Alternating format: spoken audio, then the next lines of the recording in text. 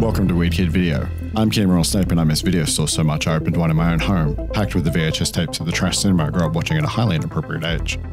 Every week I force my co-hosts Kiri Jade Alberts and Brodie McDonald to sit through a movie for us to discuss, so come on in, have a look around, sign for a membership. There are no late fees, but unreturned tapes will be hunted down by 6 cats in a trench coat, pretending to be a person. They think we haven't noticed. They're so adorable. We just want to pat them and give them treats. But that won't matter when they scratch up your favourite face and piss on your rug, will it, you sons of bastards? This is Weird Kid Video.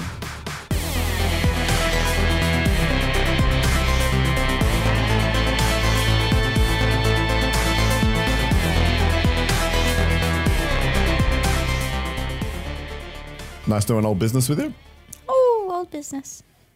You have old business? I got fucking old business. Okay. Old business or Come like on, last week business? Is it a fact check? Last week business. Are you going to try to fact check me? No, not fact checking. Well, kind of. I just have things that I have said that need to be cleared up. First of all, the skateboard movie that I was talking about was a fever dream. It's called The Skateboard Kid, which is why I thought it was like Daniel's son because it Karate You Kid, thought it was Skateboard Kid. It got confused in my mind. And the evil sensei that is in Three Ninjas Kick Back Yeah. is Sab Shimono, I think. Yeah, Sab Shimono. Yeah. Yeah. So I have confused that several times across several different podcasts. So that's who you thought was Sensei Kreese?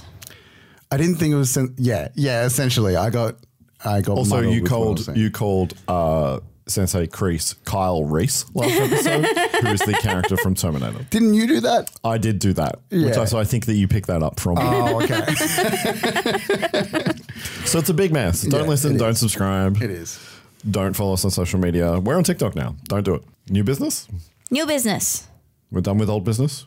I think so. Unless you had any old business. Nice doing business with you. This week, Nice doing business with you. nice doing business with you. Nice doing business with you. Yeah. Nice doing business with you.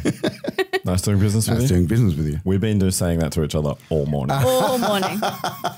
We yelled it at each other from other sides of the house. It was today's version of no talking. Yeah, it was nice doing business with you.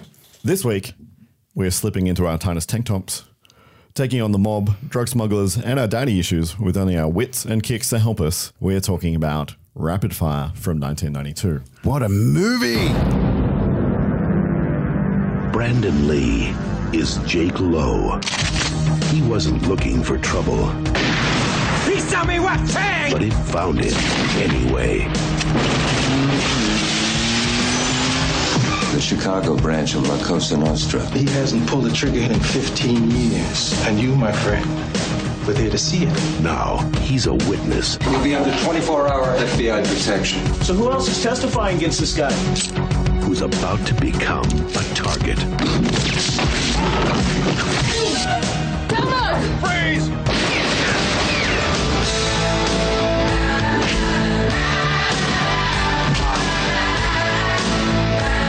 The only way to fight fire is with fire. Move him out of here. I think I've had enough police protection. Rapid fire. At the face.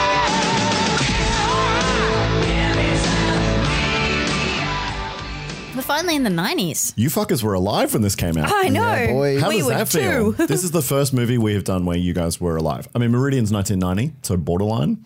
But this is the first movie where... Do we remember what month Meridian was in? who knows? So home release in Australia, where? Australia, Great Britain, the US. We I'm sure probably was got it all in Australia by like 95. 90, probably 91.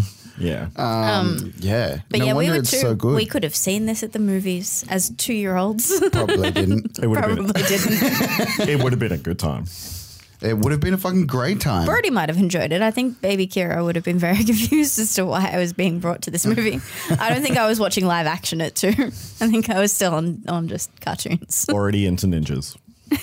I was already into ninjas. Oh my God, yes. Directed by Dwight H. Little. He also directed Halloween 4, The Return of Michael Myers.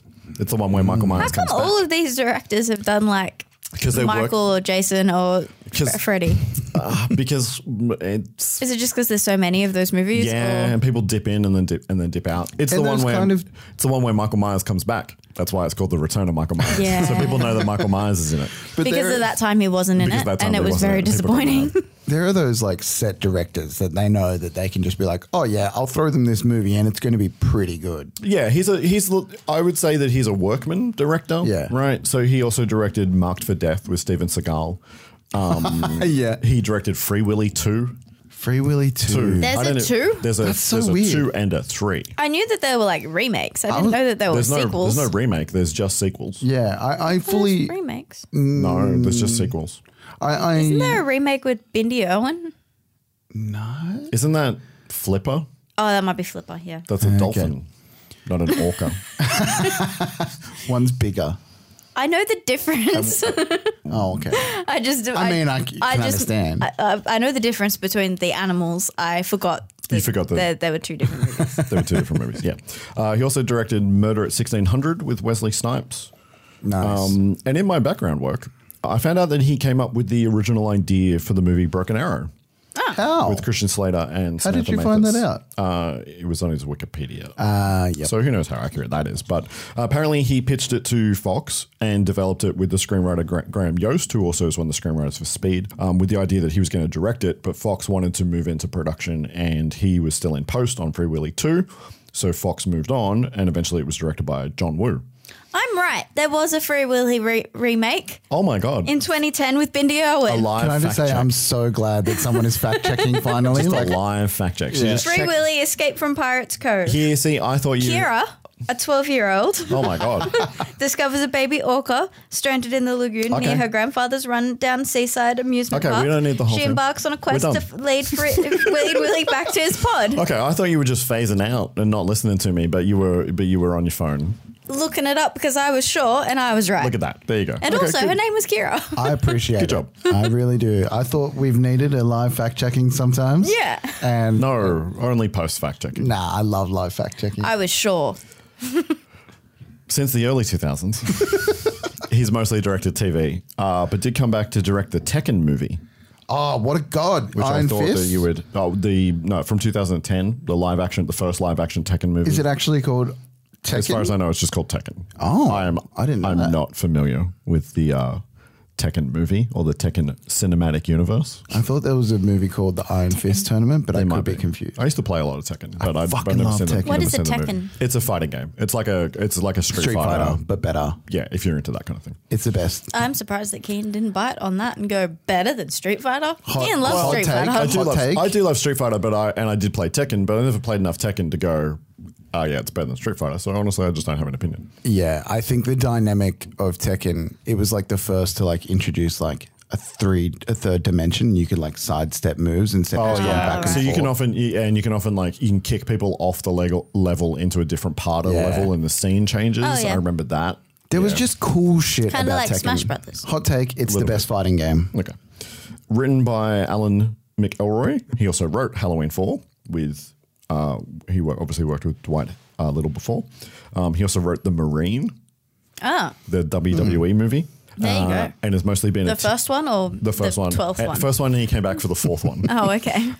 He's mostly a TV writer since then, and he's currently still writing. He writes on Star Trek Discovery, which, There you yeah. go. So he's still floating around. No wonder it's such a good film. Not going to bite. From a story by him and a woman named Cindy Cirilli. I think that's how that's pronounced. She only has one other writing credit, and I couldn't find much else about her. She also looked like she did some acting in the 80s, so I don't quite know who she is. Starring Brendan Lee as Jake Lowe. Brandon Lee. I love Brandon Lee. Fuck, he's so good looking. He has cheekbones that you could literally cut things on. Like, Jesus Christ. I would let him cut my face with them. Wait, weirdly though, do you reckon he kind of looks like that guy from Queen of the Damned? Shit. Stuart Townsend? Yeah. No. In some lights, I was like, oh my God, they look exactly the same. Yeah, it would have been fun to see him play a vampire. He would have made a great vampire. Yeah. Can you imagine him as a vampire? Yes. I He could could imagine play him- Dracula. Oh, yeah. I could definitely imagine him in Queen of the Damned playing against Aaliyah. That would have been hot. I want to see Brandon Lee as Dracula. I know I can't, but I want to. Yeah. Technology these days. You never know. Oh, God, let's not. So, yeah, so this was his fourth film after Legacy of Rage, Laser Mission, and Showdown Little Tokyo. This is after Showdown Little Tokyo. Fox was hoping that this movie would turn him into a star. This was a star vehicle for Brendan Lee. And they were... Is this what got him the Crow? I'm not sure.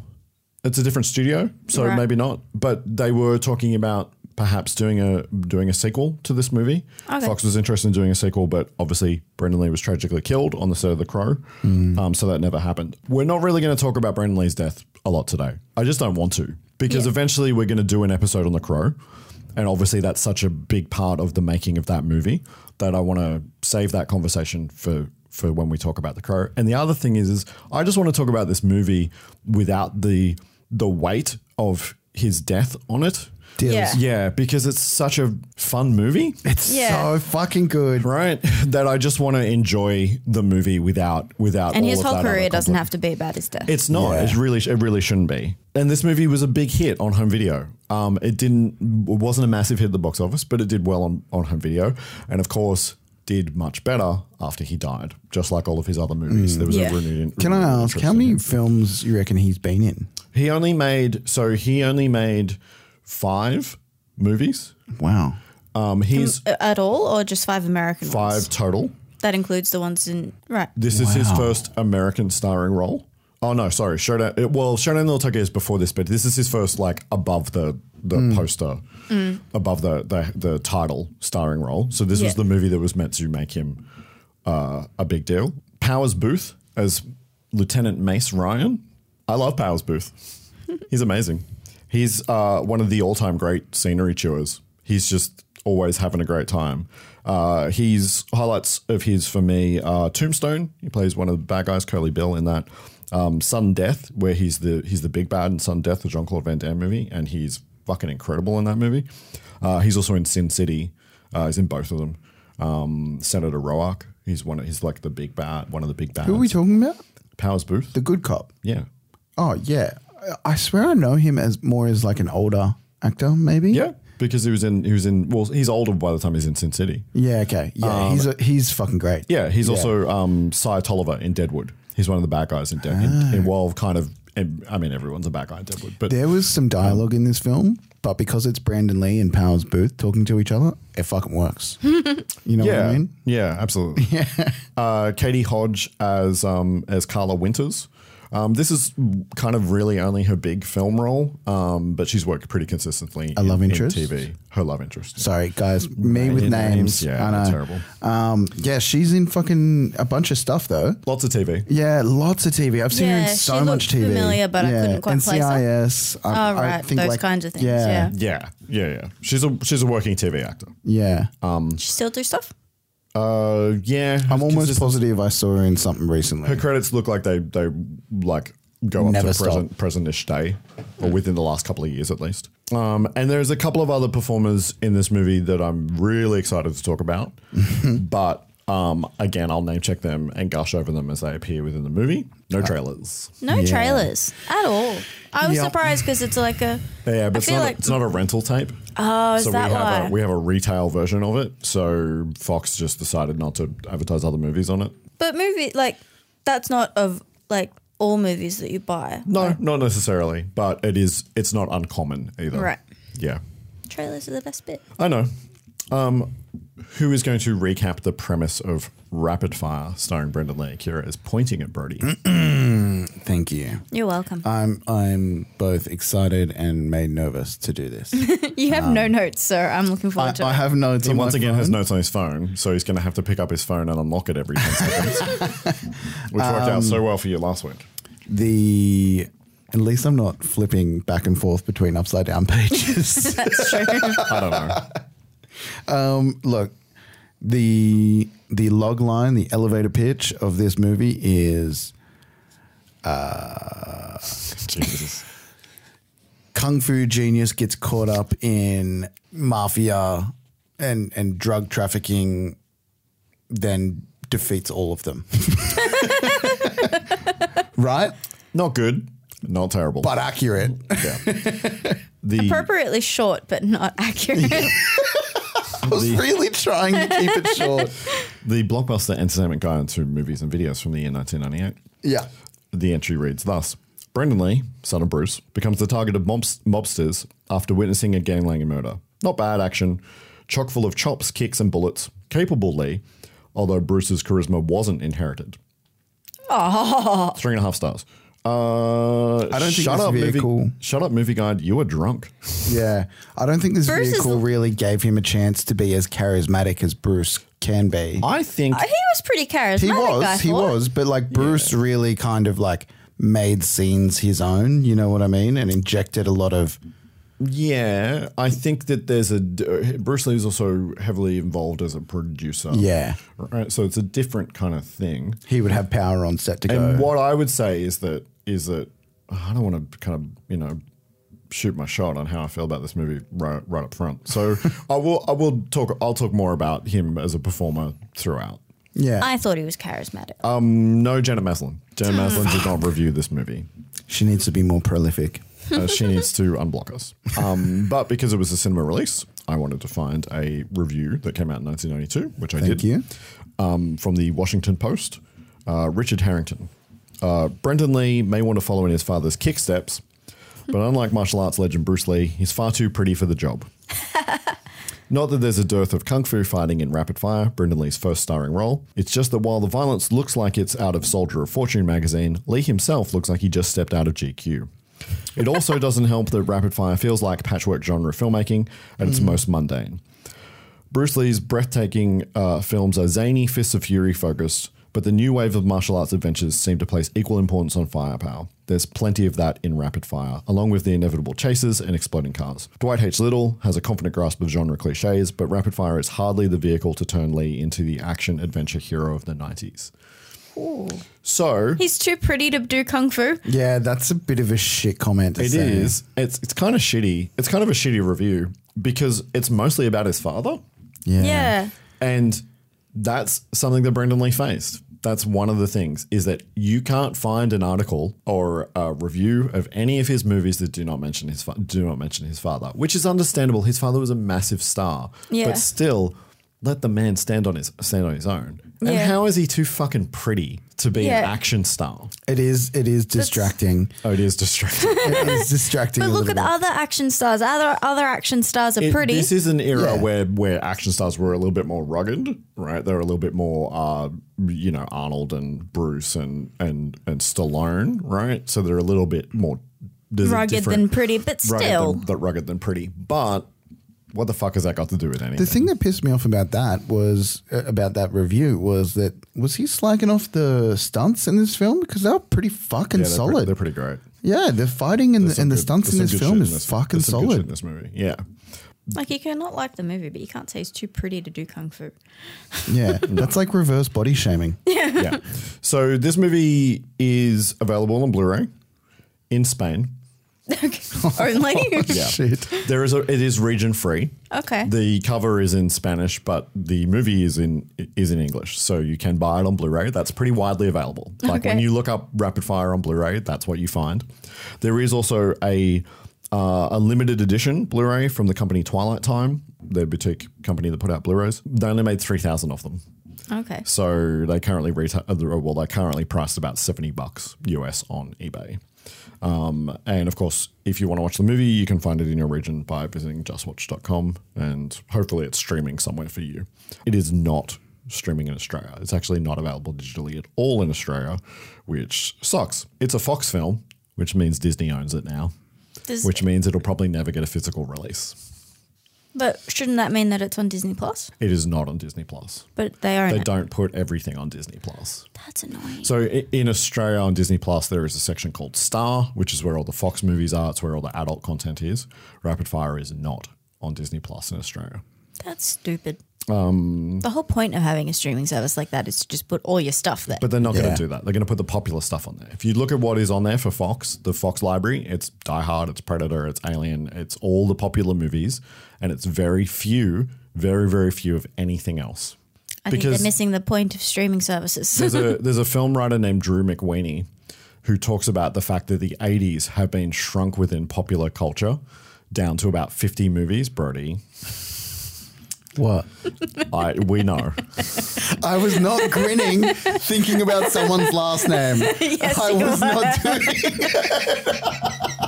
Stop Stop shaking the it. desk. No, you're doing this on purpose. I was not doing anything. Kian's done that because he knows I will literally laugh. not in my notes. This is like off the top of my head. Audience, I'm just trying so to have you a know. serious conversation about film preservation and what we are losing. Audience, this is not me deflecting right now because I'm ashamed. This is Kian making things up. He is a bald-faced liar. Do not believe him. Okay. He talks about the fact that 80s cinema has been shrunk down to 50 titles. Yeah. And they're the same 50 titles that everybody talks about, and nobody talks about anything else. And I actually think that that's kind of true.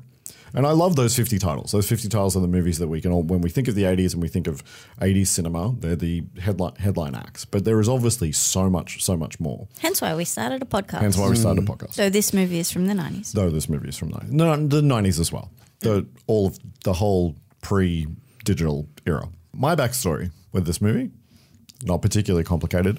I was a massive Brendan Lee fan. I loved Brendan Lee. Like, As you should I loved be. Bruce Lee. I watched Bruce Lee movies when I was very, very young. I knew who Brendan Lee was. As soon as Brendan Lee was on the screen, I knew who he was. Before The Crow?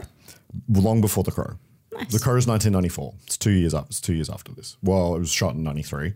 Yeah. Brendan died in 93, but the movie came out in 94. And I was a Brendan Lee fan probably from Showdown in Little Tokyo. Right. But I had also seen him in Kung Fu the Movie, which was a TV movie of the TV show Kung Fu that came out in 1986, where Brendan got a little bit of justice because he played the bad guy in Kung Fu the Movie. Kung Fu was a concept for a TV show that Bruce Lee came up with called The Warrior that was stolen from him and used in Kung Fu because the network didn't think American audiences watched a show with a non-white lead. Wow. It's what caused Bruce Lee to say fuck it to America and go make movies in Hong Kong. Wow. Yeah, as a kid, I thought Brendan Lee was like the coolest person in the world. Like he was one of my heroes. I wanted to be Brendan Lee. I wanted to look that good and do martial arts that well. Yeah, fuck yeah. Like he was absolutely somebody that I adored as a child. Yeah. Yeah, absolutely. Yeah. I mean, being a young boy watching Kung Fu, regardless of who it is, you're kind of going to fall in love with them. Yeah, absolutely. Yeah. I mean, that was every person who did Kung Fu on a screen for me. I was like, yeah, I want to be you. Yeah, I mean, there are people that stood out. Like there were. Okay, so what I'd say the difference is that like there was periods of time where I was like a Chuck Norris fan, and I was a Jean-Claude Van Damme fan, and I was into Michael Dudikoff. That's a name that will only make sense to people from the 80s. We will definitely talk about Michael Dudikoff movies. So there were people that I liked, but Brendan Lee was my hero. I wanted to be Brendan Lee. Yeah. I hear you. Yeah. So let's talk through rapid fire. Guys, I'm worried because I just really fucking enjoyed this film and I didn't take too many notes and I don't know if I'm going to have much to say about it. Oh, I've got plenty to talk about. Okay, cool. We can react. We get an opening credit sequence and it begins with Lee in a dark room doing martial arts. I don't know what that. The trail effect.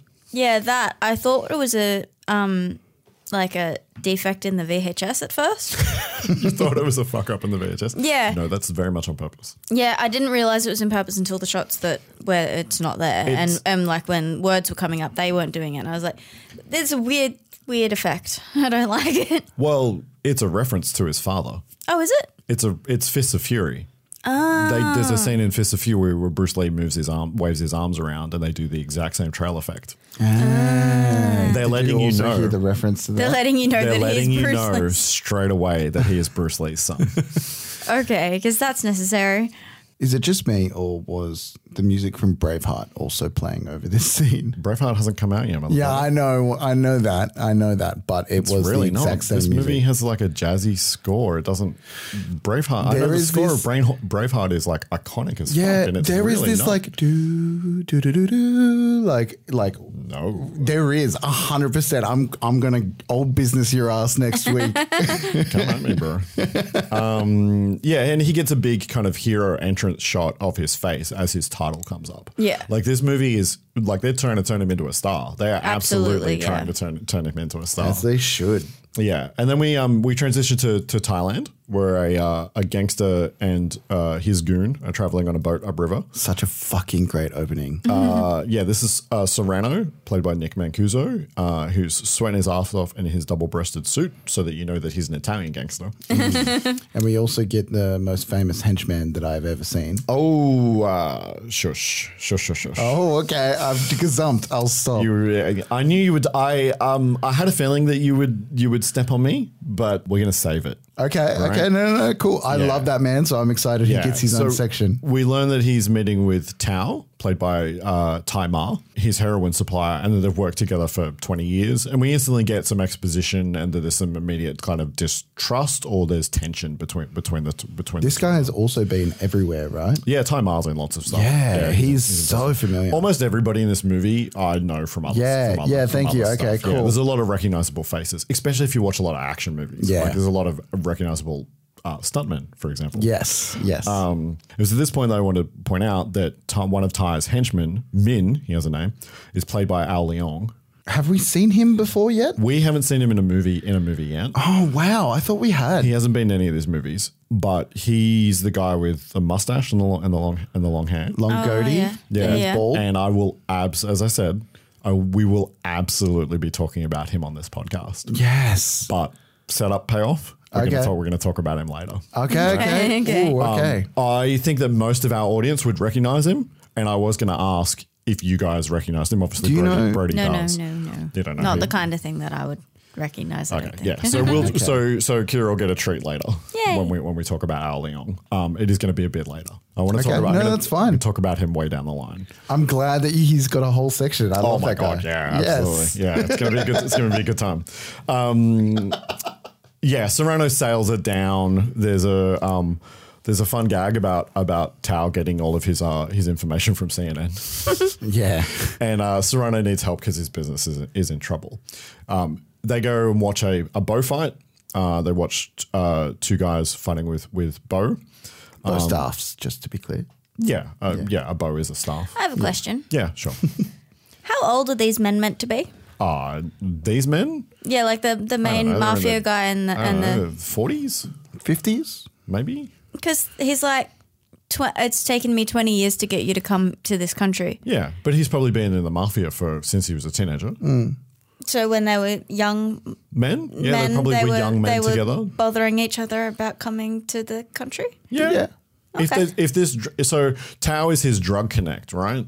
So when they were babies, they were When arguing about when he should come to Thailand. When he probably But wasn't. see, I reckon they're like When he probably 50. wasn't a boss. Right. So when he's like 30, he's like talking to him kind of thing. Okay. 30's fine. If they were 40, then he's like practically a teenager and Which, being like, you know, come out to my country and see my. it's the mafia. Any of those things could happen. And like, who knows? Like, he's definitely running some kind of like army in his country. So like, he could have Maybe been he real just thought young it was running cool. an army.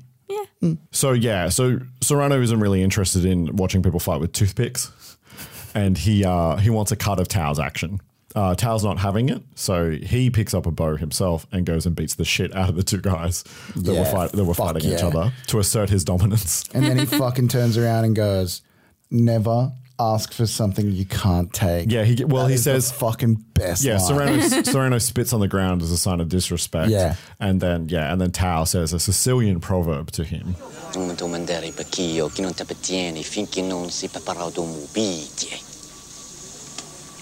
What the hell did he just say? It's a Sicilian proverb.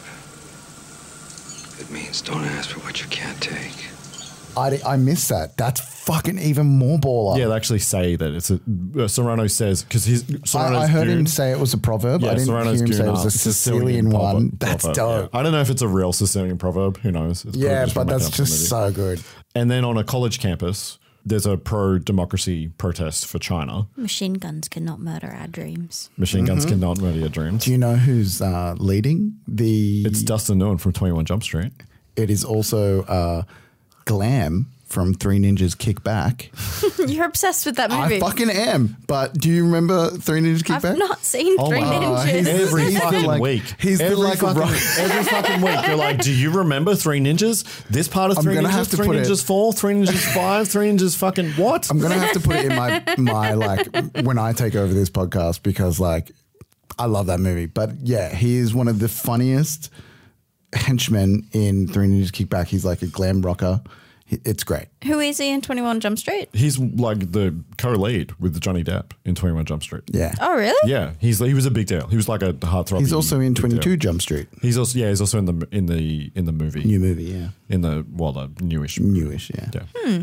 Okay. It's the second anniversary of the Tiananmen Square massacre. We'll probably get to it, but like, I feel like in my memory of the scene, and I probably should have watched it again, but The scene that we're going to talk about in a second. yeah, the father. Because first, we get helmetless Jack Lowe riding in on his motorcycle. Yeah. We have to introduce Brendan Lee first into the movie. What a man. Yeah, and his leather jacket. It's very James Dean. Yeah. It's very rebel without a cause Yeah. because he is a rebel without a He cause. is a rebel without a cause. He parks at a bike rack. Does he? Legitimately. He should not be riding that motorcycle. Like, it's clearly they had him ride the motorcycle to where they were shooting the scene with the protest. There is another motorcycle next to it, so they make it look like it's a motorcycle parking, but it's a bike rack. That is gold. Yeah, you're not supposed to park a motorcycle at a bike rack. And he's clearly like just riding his motorcycle on a path. There's it's not a road. There's no bitumen. He's just on a path in the college. Yeah, so we want him to look like a college kid, but we also want him to look like a James Dean. badass. Yeah. Yeah.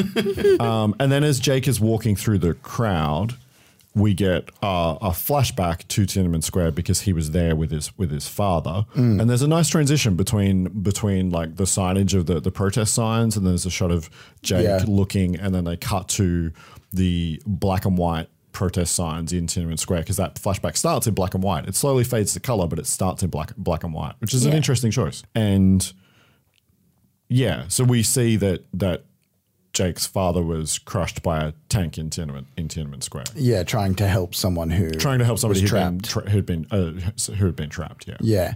And did they dress his father in like the same like office outfit as the guy who stopped the tanks with his groceries? Because I feel like in my memory, it's the guy's same in like a white shirt, and no. I didn't make that connection. Maybe my that brain connection. has just rewritten over that scene. Yeah, maybe. It's an effective scene. It's got some scale to it. There's like a decent crowd, a decent number of tanks.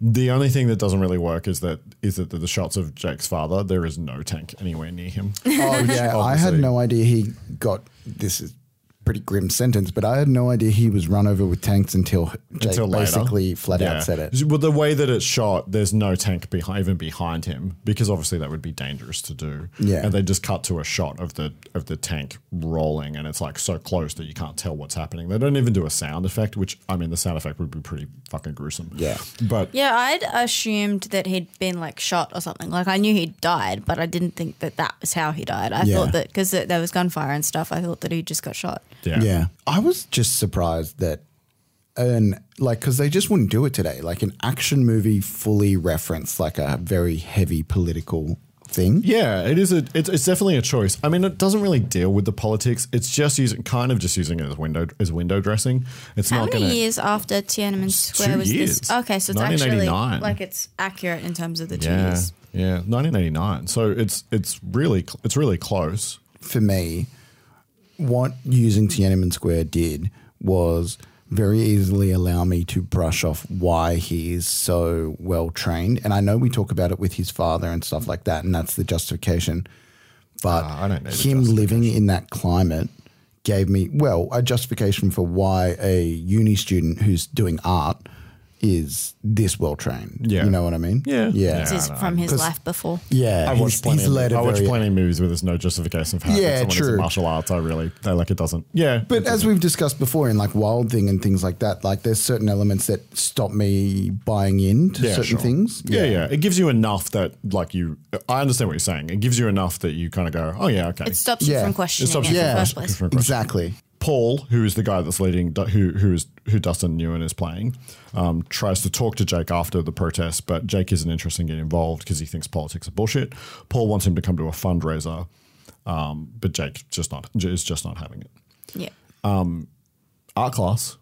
Surprise, who's the teacher? Richard Schiff. Yeah. Kira didn't It's notice Toby. until this morning. It's Toby from The West Wing as the art teacher. I did not notice in my first viewing. I was watching it on the little TV, and then this morning I watched it on the big TV, and then I noticed. Such a small part. I kept thinking he was going to come back. He's in other things. He's a train driver in Speed. Dick. 2 years later. So before West Wing, he was a working actor, but he mostly had small. He was a theater actor, but he mostly had small parts in movies and TV. It's I funny love because Toby. like you as an audience member who is not so plugged into the world, you see these actors and you think they're big actors because they've been in big things. They're not the main character, but they're big. They're big actors. They're in a lot of things. You see them everywhere. But then you realize, like, A, there was a time when that wasn't true. And B, like, they're also not big stars. Like, they're not the Hollywood hero stars. So they still have to, like, do some bit parts sometimes. Yeah. Yeah. Well, yeah. I mean, before West Wing, he was a bit player. Yeah. He was just a guy trying to make it. Yeah. That happens.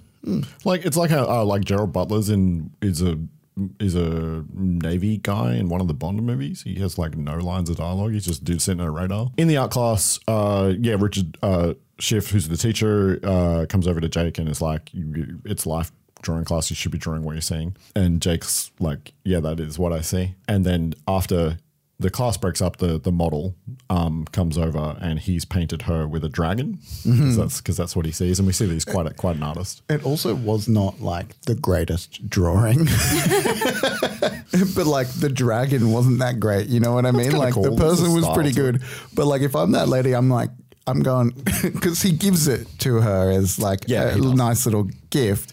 And if I'm that lady, I'm like, no, finish it first. Like finish it before you give it to me because I can't finish this off, and it looks like it's got good bones. But do you like his flirts? Yeah, he's got game. Is that me? No, you're the dragon. Yeah. Also, does he not have like an assignment that he's meant to do with that painting? Like he's doing it for a class and then it's just like, here, take it. Oh, who knows? It's a liberal arts college. Yeah, he can probably just draw anything again. Who knows? So he gives her the painting and she asks him out. And there's a joke about whether or not he'll still think that she's sexy with clothes on. And as he closes the door, Yeah. he's got a little throwaway line. Who knows? Maybe you'll think I'm sexier with my clothes on.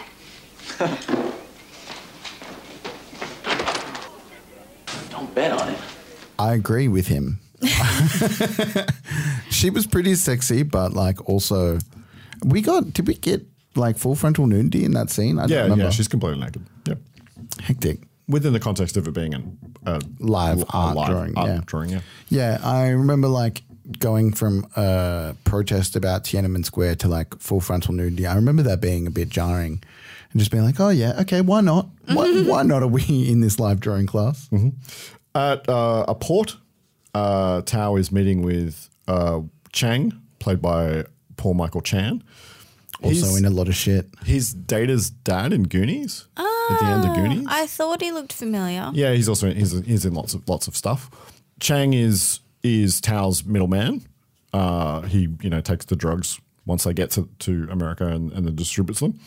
And Tao gives him a Mongolian dagger as a gift, and then warns him about Serrano. But Chang isn't worried. I just want to say that like people like Chang, and there's a lot of people in this movie that aren't our old mate Powers that still chew the fucking scenery when they're in this, and he does. Everybody's memorable. Yeah. Everybody is memorable. He is not in this movie for very long, and this movie like ends and then keeps going. It does, and he's still quite a memorable part of this movie. Yeah, I really like this guy. That night, Jake arrives again helmetless on his motorcycle at the address that the model gave him. Did you guys notice that every time there's a nighttime scene in this movie, the streets are completely wet?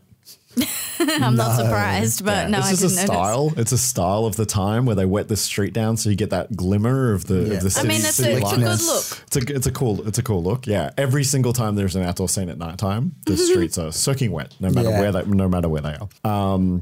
Yeah, so Jake arrives at the address. The model's name is Rosalind, by the way. I don't think she's mentioned in the movie, but there's her name in the credits.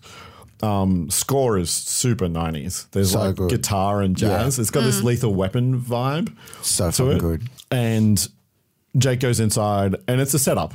Paul has conned him into coming to the No, fundraiser. it's just not cool, man. Yep. I would be Just so trick him. confused. I yeah. would have just turned around and walked out. Like, he doesn't want to be there. He's now got tricked into it. But it's not like he's had a crush on this girl for 6 months or whatever. He just met her, and she asked him out, and he was like, He "Oh yeah, goes cool." to leave. Yeah, but I would have just actually left. Like, Yeah. Yeah, he she- goes to she's leave, like- and then she's kind of like, "We'll stay for one drink," and Yeah. sorry, stay for one drink, and he's Also- like, "Oh, yeah, I mean, Yeah. Also, So like, I would have just turned around and gone, "No, fuck you," and left. I just can't believe that.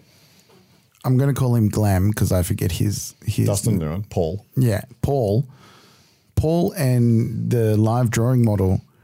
Like, I can't believe that they're basically out of the film after this scene. Yeah, it's kind of weird to like. So I mean, Dustin Nguyen was never a big star, right? He was in a big TV show, but Yeah. he was the co-lead. But during the 90s, his career obviously Was this like a dropped off. cameo for him almost? I don't think it's a cameo. I think that they needed somebody for the role and they cast him. And Yeah, okay. But so anyway, so Paul introduces Jake to Chang because Chang is their sponsor and owns the building that they're in. It's a warehouse that they have run their operation out of, but it's also where some drug dealing happens. Yeah, I mean, it's a good front to launder money. It's an event space. Jake asks Chang what's in it for him, like why he's helping them out. And Chang's answer is so shady. What does he say? Capitalism and, And democracy. stuff. Democracy and stuff. Like, it's just like, why are you being so fucking suspicious? Don't you do this for a living? That is so good. It's like whoever the Capitalism and writer was. democracy. It's a good cause. This is the writer hand waving. It's not important. It's not important, but it's a choice that just doesn't make any sense to me because Jake is not involved in this nonsense. Like, Jake is about to get involved in this nonsense. Yeah. But at this point, like, there's no reason for Jake to know who Chang is. Yeah. And Chang is a drug dealer. Like, but there's Do just they this even have shady any interaction. interactions? They have no interaction whatsoever. I mean, they have this interaction. That's it. That's all they have. So Chang isn't even like plugged into the mafia thing as far as Jake's concerned. Jake doesn't even know there's a mafia right now. Jake's a college student that followed a hot girl to a building where he got like later in the movie, like he literally has no idea that Chang is even related. Oh, he does hey? later because Does he? the cops tell him who Chang was. Oh, right? yeah, true. There's there's a whole thing. Yeah. So anyway, Chang goes to his office, and Serrano and his goons are waiting for him. The lighting in this scene.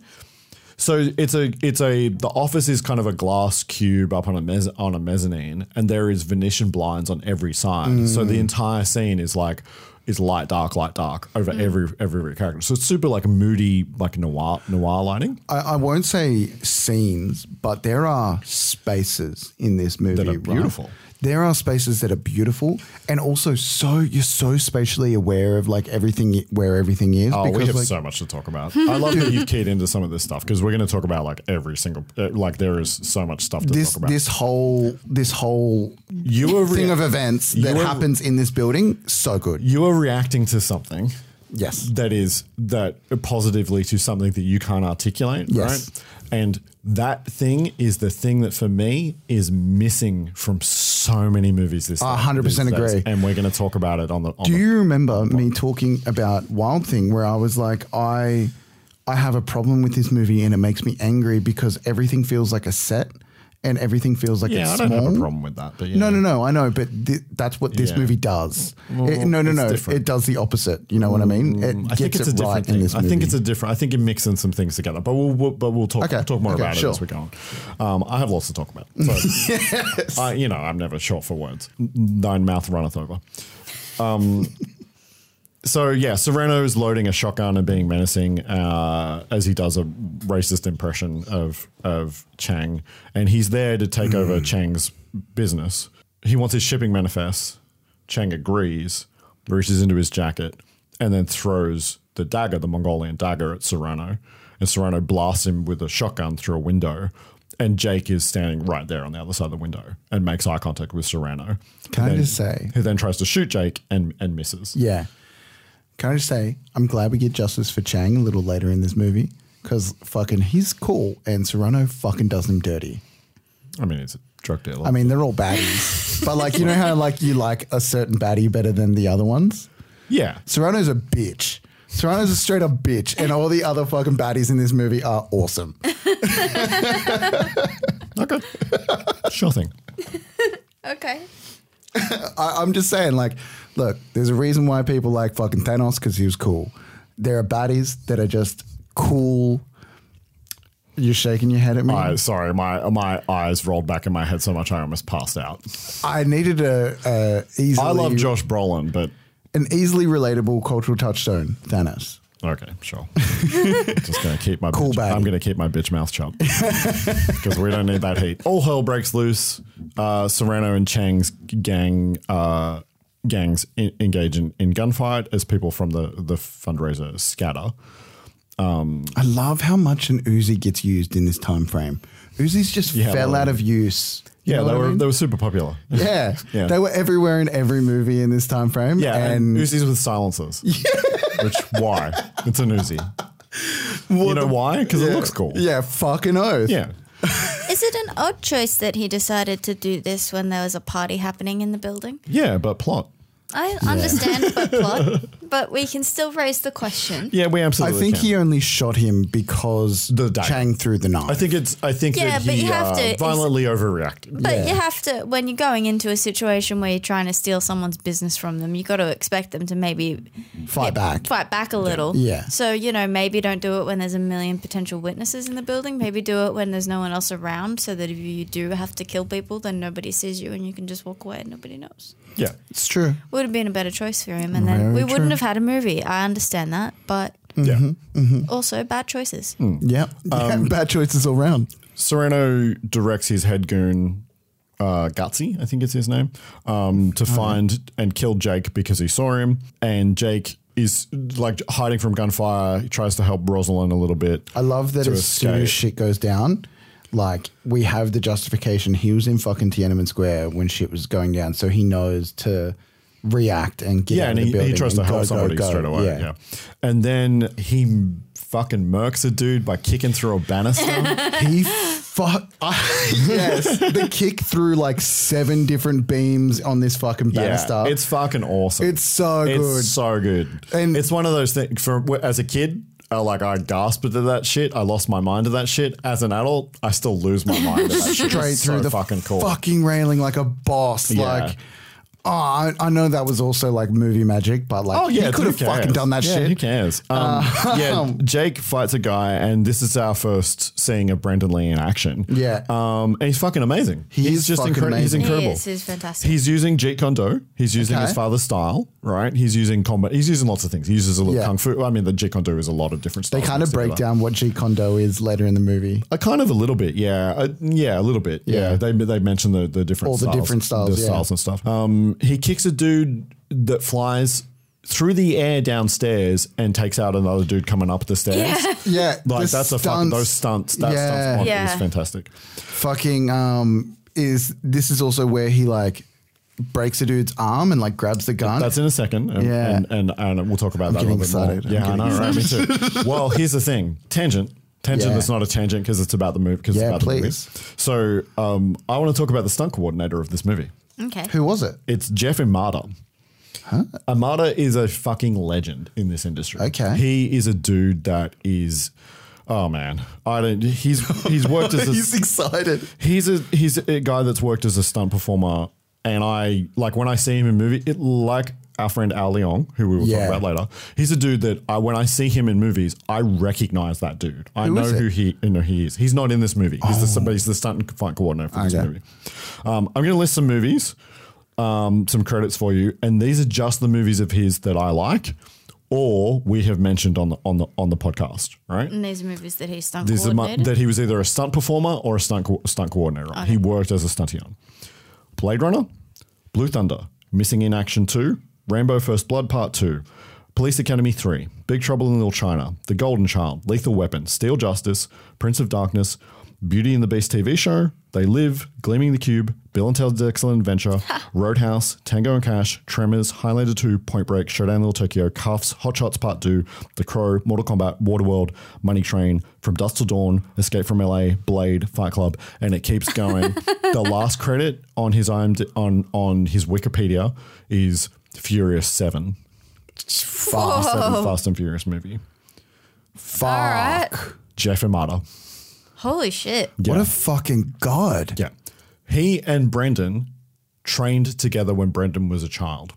So they were, I'm not sure what age Jeff Imada is compared to Brendan, so I don't know if he was older or I would assume that he was older, but I don't know by how much. Imada said of Brendan Lee that when Lee was in his teens, he struggled a lot with his identity and having to train in dojos, which included large photos of his father, troubled him as a child. And so it led him to leave martial arts in favor of soccer. So he lost contact with Brendan at that stage of his life, but they reconnected later in their film careers, with Imada working as a stunt and fight coordinator in several Brendan Lee movies. Fuck yeah. So yeah, that info, by the way, is from Bridget Bass's book about The Crow, the story behind the film, which we own a copy of. You own a copy of. Yeah. Yeah, that's your book. That is my book. That is your book. Yeah, it's a fucking great fight. Like it's just the slide under the table. Yes, thank you. Slide on the table. He kicks the table onto the dude, and then he breaks the dude's arm, and the gun pops up, and he grabs the gun out of the air. Fuck, like It just has moments. It just has like really cool, choreographed moments. The headlock kick. He puts a dude in a headlock and then kicks him. Yeah. Yeah. It's Like great. I've not seen that before. This is the level of entertainment on these fights is why I love Jackie Chan's fights so much, because they're so real. I've been watching way more. Have Jackie ya? Chan, yeah. Since we talked about him on the pod, there's a bunch of his movies on SBS On Demand. So we watched Police Story, Yeah. which Nice. I've seen before, but Kira hadn't seen. And then I watched Project A, which I had never seen. Project A? It's Jackie Chan as a it's set in the 1800s. It's Jackie Chan as a Navy cop and going after pirates. Fuck yeah. And it's fucking amazing. I can't believe that I was this many years old when I saw that movie for the first time. I thought I'd seen it. I put it on thinking it was a Jackie Chan movie I'd seen, and it was something completely different, and I was like blown away. Fuck, he's so I was like, good. I literally I can't watch a Jackie Chan movie without yelling out loud at how amazing things are. So true. And I remember, Kira was in the other room. I don't know if you remember, but Kira was in the other room, and I just yelled out to her, movies are bad now. Look at this movie. Movies are bad now. So, dude, I get it because movies aren't bad practical now, shit just doesn't happen anymore. There's just an attention to detail. I think that things are so rushed and in terms of production. There's lots of different reasons, and we've kind of covered some of that. I don't know if we're before. touching on it yet, but like spatial awareness. Oh yeah, we're gonna spatial awareness is a big thing in this fight. We're gonna talk about all that stuff. Okay. We're gonna talk about down. There's a specific sequence later, which I think is a really good example of what you're talking about, and we'll talk about it then. Yeah, keen. But also in this scene, he straight up fucking not just murks someone as in basically kills them and we don't know if they're dead, but he fucking murks some people in this. Yeah, but we also get him reacting to violence quite a lot. He doesn't want to do violence. His face throughout the movie. His facial acting seems like it's traumatizing him every time he kills someone. There's also a table spot where he jumps off the balcony. He kicks a dude, does a spin kick on a dude, and him and the other guy fall through a table. Yeah. And there are boxes underneath that, cardboard boxes underneath the table that you can see to soften their landing. As they do in professional wrestling, which is why I mentioned it. Jake escapes out of the building, jumps on his bike. Serrano and a couple of his goons are in a car and they shoot at him. So he rides his bike back up the stairs and into the building. The gunfight's still going on. He tags a guy with his handlebars and runs him through a glass display. Yep. Yeah, that was fantastic. He fucking does. That was hectic. Now, I'm not sure if it's a dummy at that point for that shot, and that's probably not Brendan Lee on that motorcycle. Oh, you reckon? Yeah, I reckon it's not. Okay, fair enough. I don't think he's doing that stunt. Do you think you'd be able to ride a motorcycle upstairs? I have ridden a motorcycle downstairs. You have? Like 3 stairs. I don't know. Let's find out. When did you ride a motorcycle down 3 When we're done, stairs? You definitely can do that. I know that people can. I'm wondering whether can. when we're done, I'll ride it up the front. I'll ride my bike up the front stairs here, and we'll. Yeah, that's a great idea. And then there's a motorcycle jump through a glass window out onto the street, and he slides out as the cops arrive, and he of course gets arrested. How did he make it through the window? What do you mean? Like, how did he get the air inside to get through the window? Speed. He kicked. Yeah, true. Yeah, he popped himself and the motorcycle up. Maybe there was a little ramp. I love this. It happens in so many different movies where, Oh my god! you jump a car. Cars jumping. When there's no. I mean, sometimes you could just see the ramp. True. There's the opening chase of Speed 2, Cruise Control. Yeah. There's a bunch of motorcycle jumps that just make no sense, right? Yeah. Poor Jason Patrick. And sometimes you could just see the ramp. You just see the ramp. At the police station, the FBI arrives, including Agent Frank Stewart, also a dude that's in like tons of movies. I didn't write that actor's name down, but The white-haired dude. Yeah. Yeah, in fucking everything. Yep, because Chang was a middleman in the drug supply to the Chicago Mafia, Serrano. The feds want to talk to Jake because he's the only witness. He's the only person that saw what happened. Yeah. Yeah, surely Serrano would have had to like leave at some point and no one saw him. There was lots of other people there. There was. Where was Paul? Yeah. Also, like, I mean, he's the only one that saw Serrano kill Chang. Yeah. Yes, but he's not the only witness. Yeah. But like, I fully was questioning why they made him an art student throughout the whole film. And Because of this one reason. this one thing is Literally why one he reason. is. It's clever. They don't even fucking need. Anyway, you It's do fun. the rest of the scene. Yeah. So anyway, so we get some exposition out in the hallway that Jake's dad was Army intelligence and that he was stationed in Beijing. So he was an American in the American Army. And this is where we also get all the fighting styles that he knows. Yeah. Yeah. Muay Thai, Kung Fu. Yeah. They name a bunch, Yeah. of different ones. I didn't write them down. We want to see him. This way. He's the only one who saw what went down. Father's career Army, deceased. Army intelligence. Was attached to the Beijing embassy in '89 when the shit went down. Medal of Honor. Taught the martial arts twice a year at Langley. Wing Chun, Kung Fu, Muay Thai. And when they come into the room, Jake is even less impressed because they're just cops in suits. Yeah. They try to pressure him. He's not really having it. Really, they're like, there's no reason for him to even. He's like, if you're not going to charge me, I could just go. Yeah. And he's drawn a picture of Serrano, and then Agent Stewart wants to be his best friend. He tries to be a good cop. And yeah, they want Jake to testify against Serrano in a grand jury deposition, I guess, and they kind of blackmail him into it. He calls them out for blackmailing him, and one of the other guys says, "That's law enforcement." Yep. Okay. They're not even trying to pretend that they're not corrupt. Yeah. Now, I have a question about Sure. that. Spoilers for this movie, which we're literally telling you every beat of. How dare you?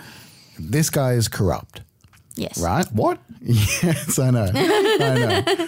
But why does he then go, it's Serrano?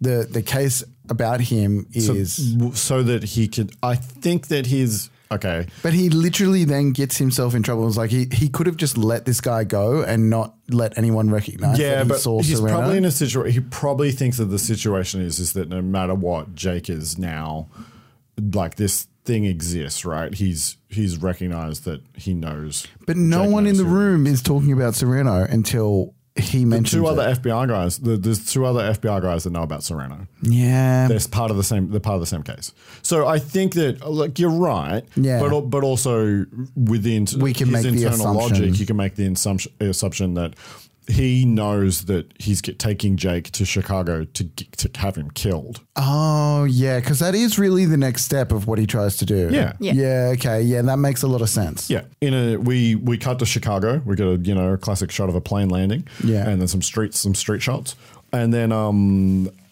at a bowling alley, enters Withers, Farris, and Lieutenant Mace Ryan.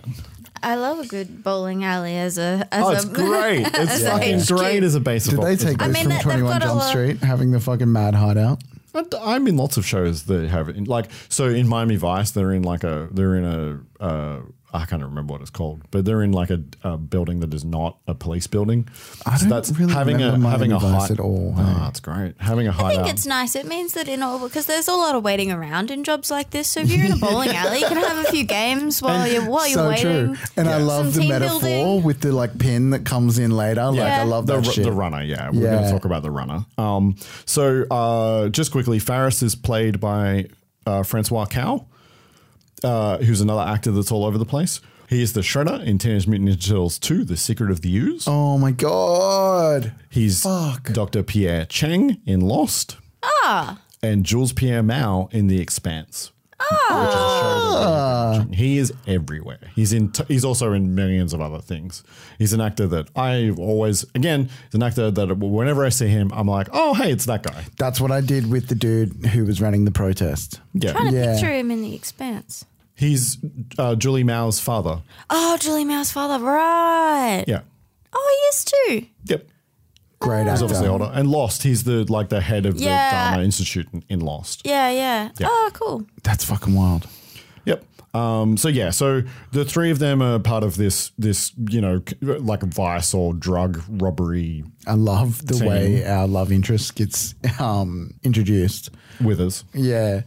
Well, if it isn't Detective Withers, my intelligence officer. Yeah, so it's just a little exposition so you understand who's who. But like literally you could have just replaced information with exposition because like that's what she does in this film. She's the exposition officer. She is a little bit, yeah. So they're all hunting Serrano, and they've Mace has linked Tao to Chang to Serrano, and Withers comes over to chat with them because she's gotten word from a contact at the airport about a witness coming into town, which is Jake, and Mace wants her to try to talk to him and so sends her off to find him. Powers Booth is having a fucking great time. Yeah. Powers Booth literally is just having a nice time. He's just chewing. He like that exposition. He fucking chews that exposition up and spits it out. Like he just does not give a fuck. Like he's just having an amazing time. At the safe house, Agent Stewart drops off Jake and gives him his business card. If you have any questions or needs anything later, because he might. And I would just like to highlight this is tank top number 1 and it's white. Yeah. Also, like, is this witness protection? Because they're standing outside with him in the open for a very long time. They're in a safe house. It's fine. I'm sure it's fine. He seems pretty impressed with the Pop-Tart situation. Yeah, he does. In the safe house, the feds are kind of chummy with him. They make a little casual racism joke about ordering Chinese. And Jake kind of laughs them off. And again, baddies, which we find out. Yeah. So Jake, makes sense. It must be hot in Chicago this time of the year because Jake calls himself off by dampening himself at a sink. I don't care what you say about it. It was necessary. Taking the tank top off, and it's just looking so respectfully. Fuck. Do we have to? He is so fucking ripped. Oh. This movie takes every opportunity that it has to show off Brendan Lee's body.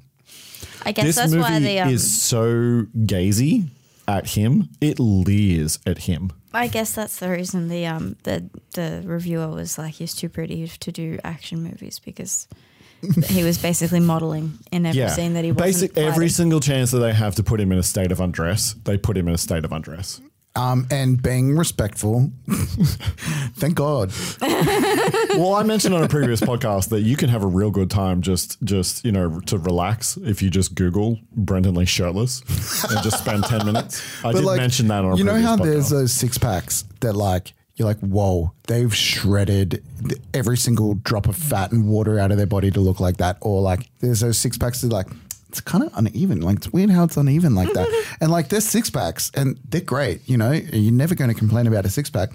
But Brandon Lee's 6-pack is like the idea of what a 6-pack is. When people draw 6-packs, and I don't think he's had to do that thing where you dehydrate yourself in order to have a 6-pack quite as much as other people. He probably did a little, but yeah. Probably a little, but not quite as much. Because for starters, he's an athlete, so he'd need to be able to still be able to do his Yeah. You don't want to be Yeah. so dehydrated that you're dizzy. Like, What's- what's his name that does Hugh Jackman has talked about being. Yeah, getting Henry headaches- Cavill as well, headaches in yeah. the movie.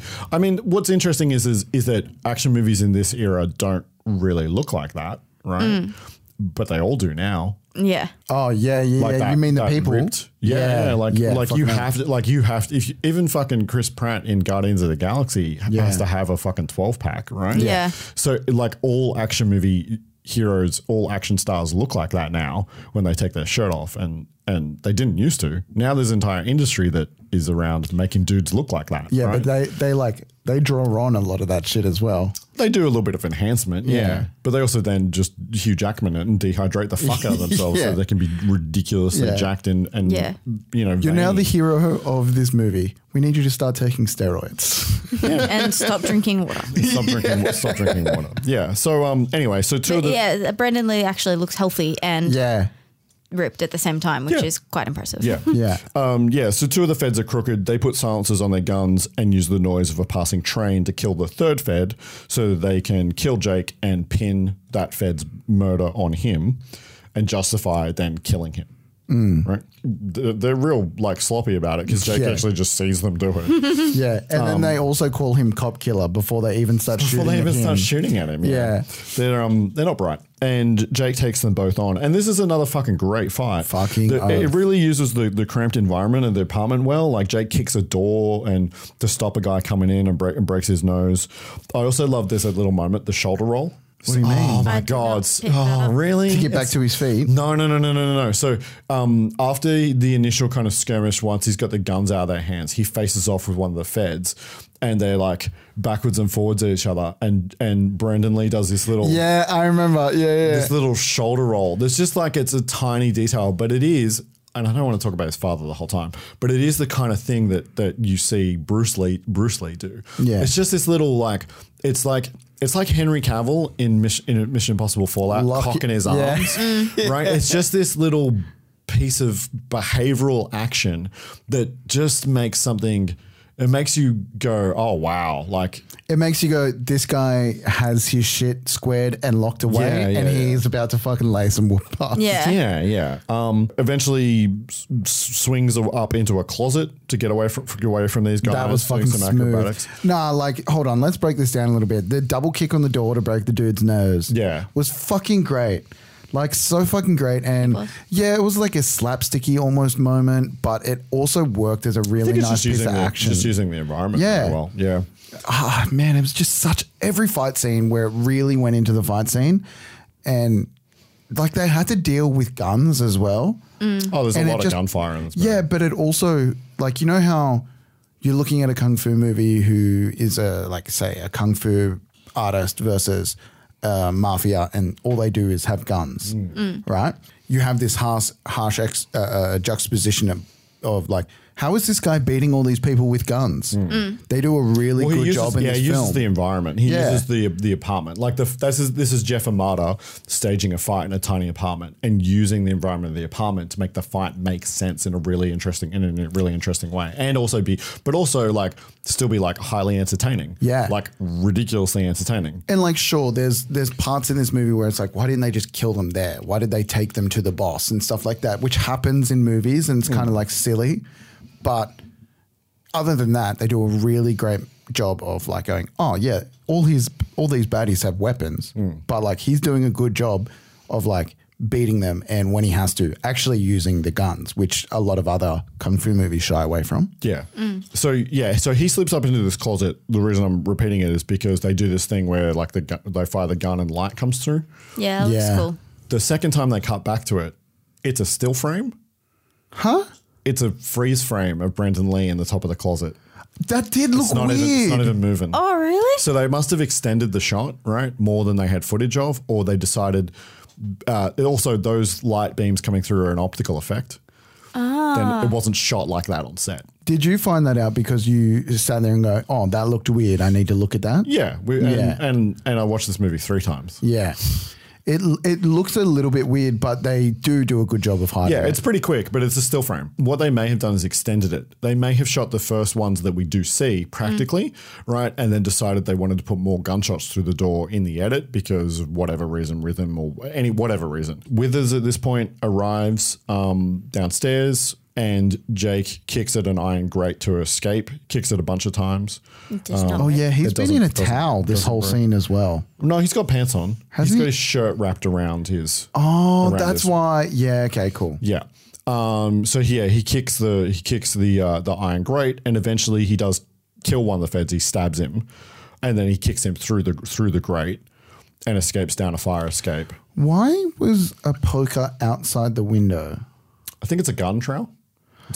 I thought it was like a thing that you like hold It could be, meat with and you like carve with. I didn't get and I it, was like, to why be is that honest. outside the window? To be honest, while I paid lots of attention to this movie, I didn't look at that particular detail twice. Because it's almost like he's reaching into the kitchen I think, through that window. I think he pulls a garden implement out of the... That makes so much more maybe sense. a barbecue, like there might be... Oh, yep. It's a fire, like, I don't know. I didn't Yeah, really it's pay either much that attention. it's a barbecue thing or that it's a garden thing.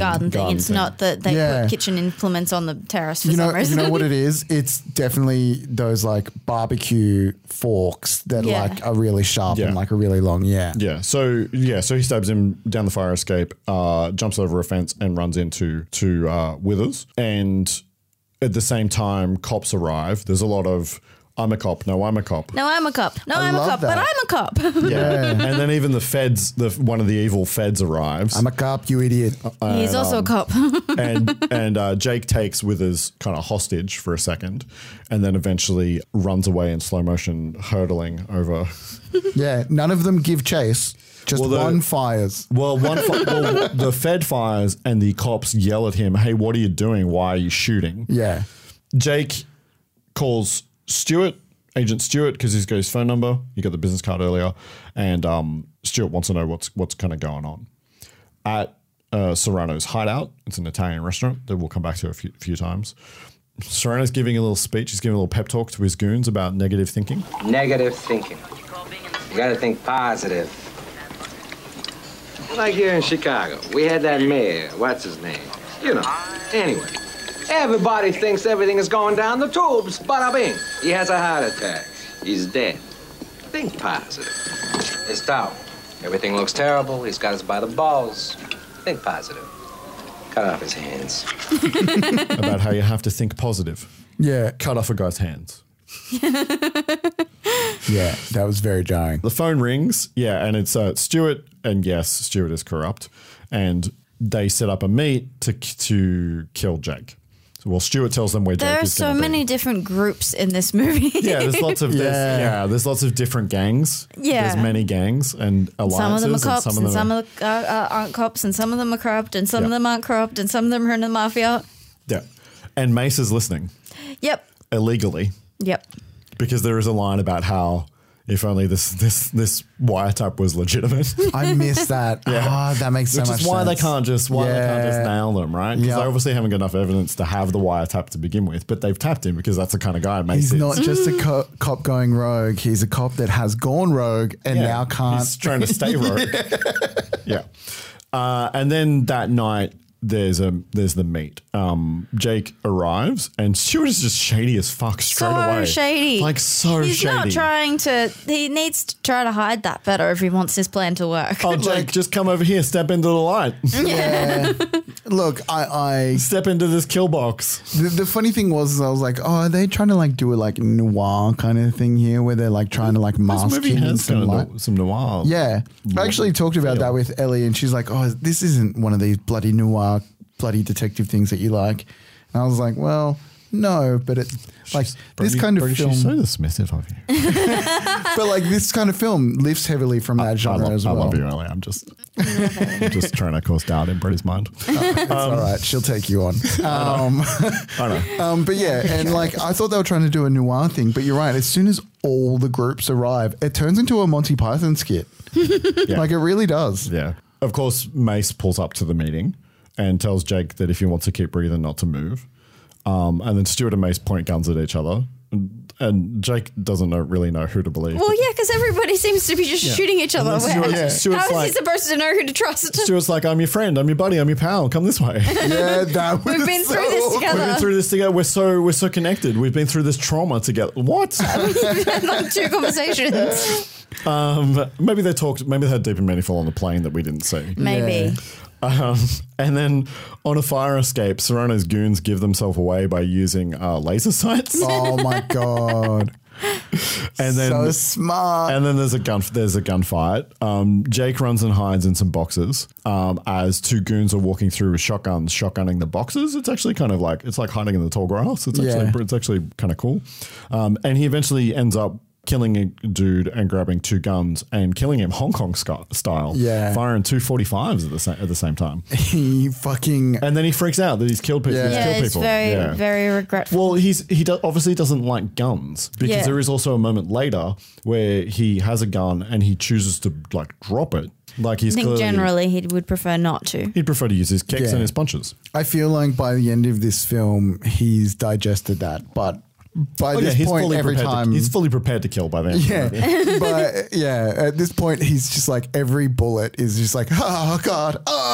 And he fires a lot of bullets. Yeah. And so does everybody in this movie. There's a lot of missing. They have the hit rate of stormtroopers in this movie. The movie is called Rapid Fire. Yeah. So it's not surprising that there is a lot of rapid fire. Great pickup Thank on you. that one. Hot take.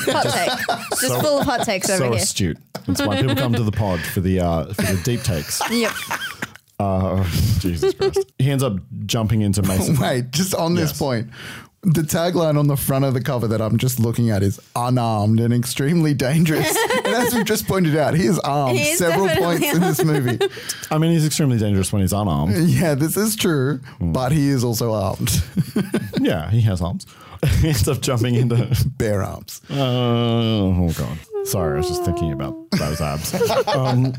He jumps into Mace's car and they're fired at by some goons in a car. There's a very short chase through an alleyway. And then Mace just stops his car, gets out, and uses a shotgun to fire at a car coming directly at him. He fucking GTAs this car. He blows the engine. Yeah, I've done this in GTA. He blows their engine and it explodes and flips. And it's a variation on a cannon flip that we've talked about before where they have the pylon in the back of the car, but it goes straight up and hits into a parked car. And then Mace just drives away casually. Yeah, they were so close. And so close. Brendan Lee actually goes, holy shit, and jumps into the back seat to get out of the way. But yeah, he pulls up, has time to explode this car with a fucking shotgun. But then this motherfucker is cold as ice when he drives away. Fucking, he is a boss. Little swerve out handbrake turn, like just goes off. In the HD version of the movie, as they crane up, you can just see the cops blocking the road. No. The cars and the cops blocking. Yes, that's pretty good. I watched this movie 3 times. I watched it twice on VHS and once in HD. And yeah, you can just see the... Fuck just yes. see the cops. In World, it kind of might make sense. Maybe. I mean, half of them are cops. I almost look for it because I know it's going to be there, right? With movies, like it's always going to be at least. Sometimes it's 2 or 3 blocks away, but you can always kind of see like a line. Yeah. In this movie, it's just like right at the next intersection. They're just there. In the VHS, you can't really tell. You just see lights. In the VHS, you just see lights. In the HD version, it's just like there are the cops. Yeah. There are the cops holding. For me, it felt like Rush Hour. We're in the middle of a massive town and yet every street is empty. Yeah. Mace introduces himself to Jake and takes him to the bowling alley. He doesn't get to bowl. He does not. That's a shame. Brendan Lee doesn't get to bowl. I'd like to know if he has bowling skills. Okay. I'm sure he does. I feel like he would. Or he's terrible at it. One of the two. Yeah. He's either gets like perfect strikes or needs the bumpers. Yeah. I don't think Brendan Lee needs the bumpers. I reckon he does. Okay. Again, the deep takes that you only come to Weird Kids Video. Does Brendan Lee need bumpers when bowling? Oh my God. Mace introduces him to the team. Withers punches him in the stomach because he took... Because how dare he use her as a hostage? Well, he kind of did use her as a human shield. Jake is a wanted man. There's a bunch of banter. It's a little quippy. Things get a little. I mean, it's quippy as soon as our detective friend really gets introduced. Because like even when he gets in the car and they're driving away, he's like, got a line. "You've had a bad day" or something like that. Yeah, in that wonderful Powers Booth way. Yeah, we learned that Mace has been chasing Tao for 10 years. That's a long time. Is Mace a bad cop? Does he not do his job? Like, you think you should support him by now? I mean, he's also been in another country. Oh yeah, he's been away. Yeah, these dudes are so fucking shady and so fucking obvious. They just got into a gunfight in the middle of a street in Chicago. Yeah, and they started all this at a party. And Mace Ryan can't put a charge on a man. Well, he's chasing Tao. He's chasing the big fish. Not Serrano. Serrano. Which? Why? Reasons? Well, what's weird to me is the feds are chasing the local guy and the cop is chasing the guy who's like got an army in another country. Let's not question it. just move on. Jake thinks he's probably off the department's Christmas list. I mean, probably. It's like that line. And Mace lays out the situation to Jake, who just wants to go home. Jake asks Mace what he wants him to do and what he needs to do to get off this ride. That was a great line. Another great line. Yeah. The next day, they're in a car together, and we get a kind of little slightly deep and meaningful between. I fucking love this scene. Yeah? Really? Yeah, both of them are just fucking dropping the coolest lines to each other. And this is the part where I was they're bouncing off each other. Like, Yeah. they're having a good time. Yeah, this is the part where I was like, all of this dialogue is the most corny ass shit, but because it's these two people, I'm fucking in. Yeah. Absolutely. Yeah. This movie is cliche ridden as fuck. Oh, yeah.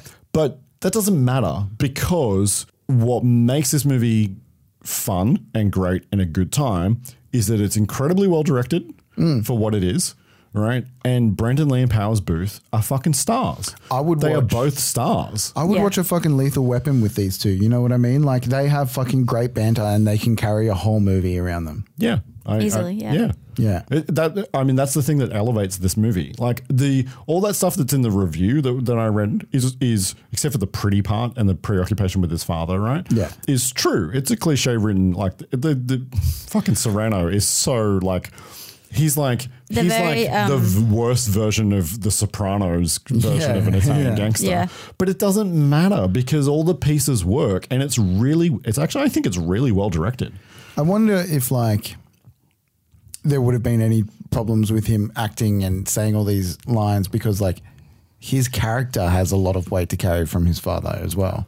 He is obviously drawing from his personal experience in this movie. Yeah, a little bit. He has issues with his father and his father's legacy. Yeah. And what his responsibility is to that. No wonder this was probably like a vehicle made for him. Absolutely. Yeah. This movie is designed around him to make him a star. Yeah, I didn't even think about that. It's the only movie he's in that is like that. Yeah. Yeah. In the other movies, he's just a dude that's been cast in him. Even The Crow, The Crow is an incredible role. Yeah. But it's not built around Brandon Lee. It's built on the comic book that pre-existed.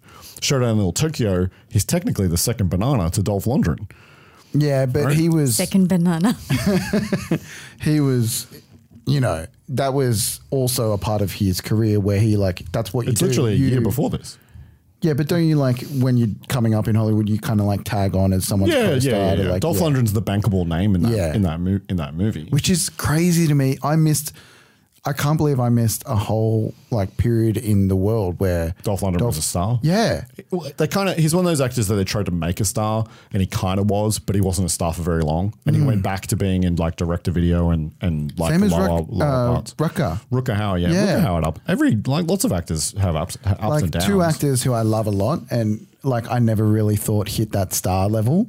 But they apparently did. Completely lost where we're up to. Sorry. No, it's fine. I love talking about Brandon Lee. Whatever. Yeah, so they're in the car. Yeah, so they're in the car. Jake is just anti-cause. Mace sounds like Jake's father. Yeah. And the line about... Sounds like a smart man. Maybe I'll meet him sometime. Maybe you will. You sound like my father. Yeah? Sounds like a pretty smart man. Maybe I'll meet him sometime. Yeah, maybe you will. Get out of my head. I swear It's you fucking and I great. share a brainwave sometimes. It's fucking great. That was a great line. It's really good. And literally it's because it, again, like you said, They don't oversell it either. the dialogue is not fantastic. It's quippy, which is kind of the style of the time, right? There's a lot of banter. There's a lot of like I'm saying a one-liner. It's not over the top the way that some other movies are. Like Showdown in Little Tokyo is just quip city. Every line that Brenton Lee says in that movie is a quip. Mad. Right? But they sell it. The performances sell it. Yeah.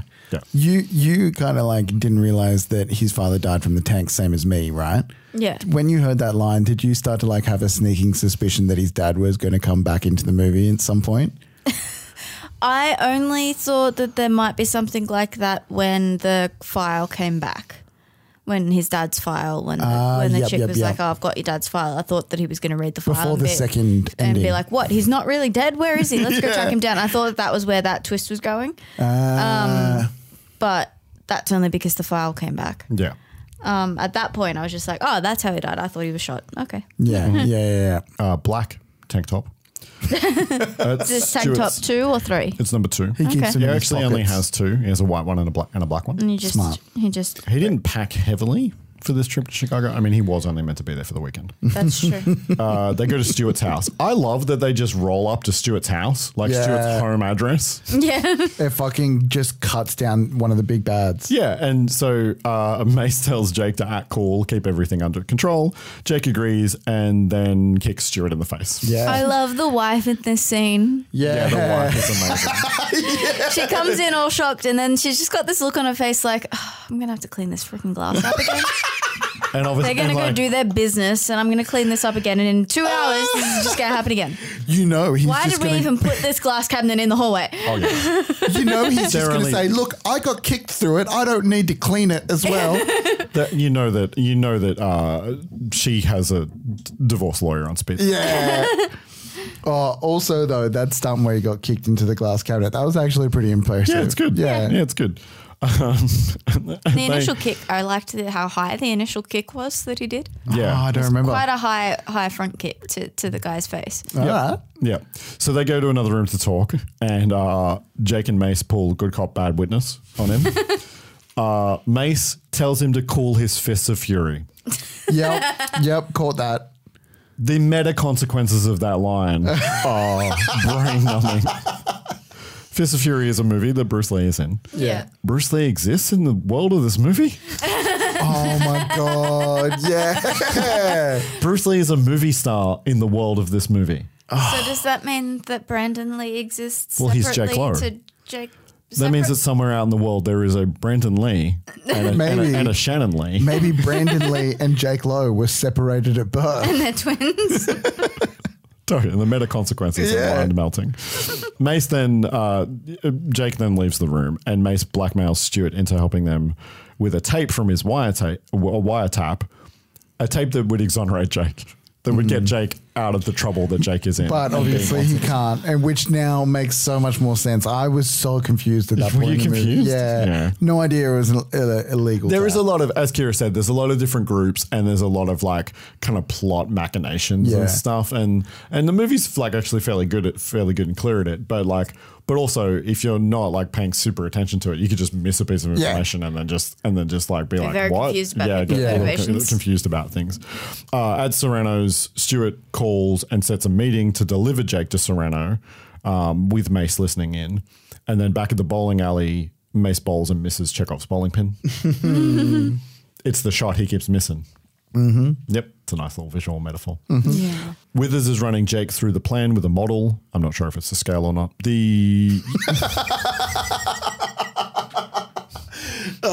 So quick. Thank you for that. Do you understand that joke? Yeah, because it's definitely not to scale. No. No? It's a reference for the kids. Oh, tell me. Oh my God. Okay, Tangent City. There's a running gag in the Back to the Future movies, all 3 of them, where Doc Brown makes a model to explain the plan to us, to Marty and the audience, and every single time he says it's not to scale. I remember exactly what you're telling me. I've never noticed that. In the third movie, the one when they're in the Old West, Marty says to him, yeah, Doc, I know it's not to scale, before Doc has a chance to say it. Fuck. It's a running gag across all three movies. Fuck, I didn't even know that. Thank you for that. Yeah. So anytime there's a model in anything, I always say, it's probably not to scale. I thought the joke was the fact that a little sniper doll was the size of a whole building. You're taking me way too literally. So. Yes, I should know. Tangent City. Oh, and here I was thinking this one would be shorter. We're close to the first end. It's not the first end. It's just the end of the second act, guys. So I know, but it felt like an ending. There is 1.5 movies in this movie. It's just because it's shot at sunset, so it makes you think that it's the end of the movie because your brain is trained to think it's the end of the movie. Yeah, they use all the end of the movie shorthands. They do. They even use like a crane shot and a long lens for them like reuniting and stuff. Yeah, it feels like the end of a movie. It's just the end of the second act. It's okay. But we know that. We watched the whole movie. I'm just saying it was the end of the movie. I was going to talk about moody lighting here, but we already kind of talked about it. It's kind of, the lighting in this movie is at times, it's beautiful. You don't see a lot of this style of lighting anymore. Nobody goes to the effort to light like this anymore. Where are we? In the restaurant? In the bowling alley. Oh, yeah. So good. So, yeah, anyway, Withers explains the plan to him and to us. Jake is worried he could be killed. She tells him that he has to trust Mace, that Mace wouldn't send in a civilian into a situation he can't control. Jake doesn't trust anybody. They said the same thing about his father because they're super hung up on his father. Mace is like his father. Oh, yeah, okay, I get it. My father. We already did. Mace bowls again. What time of the year is this? Because the bowling alley has Christmas decorations. I think because it's run down. Noticed. I think that was just a rundown like affectation. Oh, okay, because there's tinsel. Yeah. Yeah, right. I didn't notice. But there's a bunch of red tinsel. It is the type of thing that you would notice. I love Christmas. Yep. And then it's not a Christmas movie. It's not a Christmas movie. No, just to be clear. It's hot in Chicago, so it's probably summer. So yeah, they just haven't taken their Christmas decorations down. Yeah. Yeah. And yeah. Also, that's a real bowling alley that is still open to this day. It's called Fire Bowling in Chicago. I looked it up this morning because I often look up like now and then photos of locations and movies after I've watched them because I'm just curious about where things are shot all the time. Interesting. Yeah. And so, yeah. And then we get to the sting. Stuart's wide up. There's some fun banter. Jake insults Mace in, I think it's Cantonese. I could be wrong. Yeah. I would assume it's Cantonese if it's Chinese, yeah. Well, if he's from Hong Kong. Yeah. Right? Oh, yeah. Yeah, Hong Kong's Cantonese. So Faris also speaks in Cantonese to him. He calls him Guilo. What's Guilo? I've heard that before. Foreigner, a white guy. Right. In the HD version, which we were watching with subtitles, they translate the whole conversation. Oh, what does it say? He calls him an asshole. And then Guilo, white guy, which is an insult, and then Faris asks him if he wants him to translate it for him. Yeah, and he goes, yeah, tell him what I said, and then Faris says, yeah, he says he loves you. Yeah, right? Beautiful. So, yeah, as Brandon Lee grabs his package and thrusts it towards him. It was a great scene. Stuart apologizes for his actions to Jake as they walk across the street. Sorry for being corrupt and trying to kill you multiple times. Yeah. And I'm really not that bad. And this is where I want to talk about the spatial stuff. Okay. Right? So one thing that this movie does that I think is fantastic, and I think that this is the thing that you're kind of talking about. If I'm wrong, you know, just tell me and I'll cut it out. But this movie goes out of its way to make you understand the geography of the situation and where everybody is in relation to each other. Yeah. In a way that is such a basic filmmaking craft thing that I also don't see everywhere anymore. Yeah.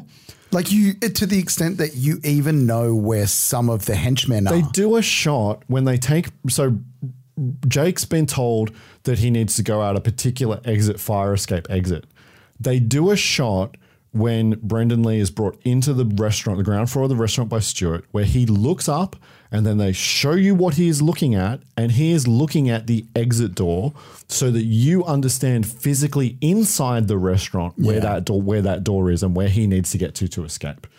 And that is such basic action filmmaking craft that I think seems simple, right? But I think the effort level of Dwight H. Little in this movie to elevate that stuff is what rises the material to this being such an entertaining movie. 100%. You know what's happening. Because it's really well crafted. It's like he's taking a story that is not the most interesting story, not the most well-written story, not the most, it's cliche written, and he's elevating it through just good old-fashioned good directing. Yeah. It's like you not only know what's happening where, it's you also know what's happening over that guy's shoulder out of frame. The snipers get into position and you understand where the snipers are in relation to everything and why they have clear shots when they have clear shots and don't have clear shots when they don't have clear shots. So when the action breaks down and you get little pockets of, oh, these people are at the windows firing. These people are upstairs struggling with X. You know exactly who they're firing at. Yeah, and you know when he moves from group to group, like what's going on. All of the pieces make sense on the board. In a way that I think that is it's not entirely lost as an art, but I think that movies don't spend enough time doing this kind of basic filmmaking that helps an audience understand what's happening in a sequence and it means that even if they don't recognize it consciously, it just stops you from going, who's where now? Like what's happening? Like the stakes and the goals and motivations of everybody are clear. Even the guys that we've only just met, the snipers, we know what the snipers are doing. We know who's where and who's doing what and who's responsible for what. You'll probably hate me for bringing this up, but you know. I absolutely will. Yeah. I just want you to know I already hate you before you brought it up. Yeah, that's all right, because you equally love me. That's why I can. That's why I can kill you or can't kill you. Which one of us is the beast? Oh, yeah. You're definitely the beast. Let's not make Meridian the kind of thing that we reference on every podcast. The thing that you'll probably hate me for bringing up is because Shang-Chi does it really well in the first half of the film. I've not seen it. Yeah, obviously, because you hate Marvel stuff, you hate superhero-y stuff when it's like this kind of model. I have refused to take part in the cultural obligation to enjoy those movies. But like it is, for the first kind of third or the first half, it's a kung fu movie. Yeah. And it does it really well. There's a lot of dudes, stunt guys that worked on that movie that I respect the hell out of, and apparently the bus fight is amazing. It fucking is, yeah, it's dope. Okay. Yeah. I'll take your word for it. Yeah. I'll never know. Yeah. Probably just lost a lot of followers. Come back. Whatever. I'm glad. Look, I'm glad if you like it, like if that's your thing. But for me, it just does nothing for me. Like I just check out, and I'm not interested, and I'm not going to watch it. For me, it's a roller coaster. Like I don't care how good or bad it is, as long as I'm having fun on the journey. Yep, awesome, good for you. Serrano confronts Jake. Stuart and Serrano have a little banter, and then Serrano confronts Jake.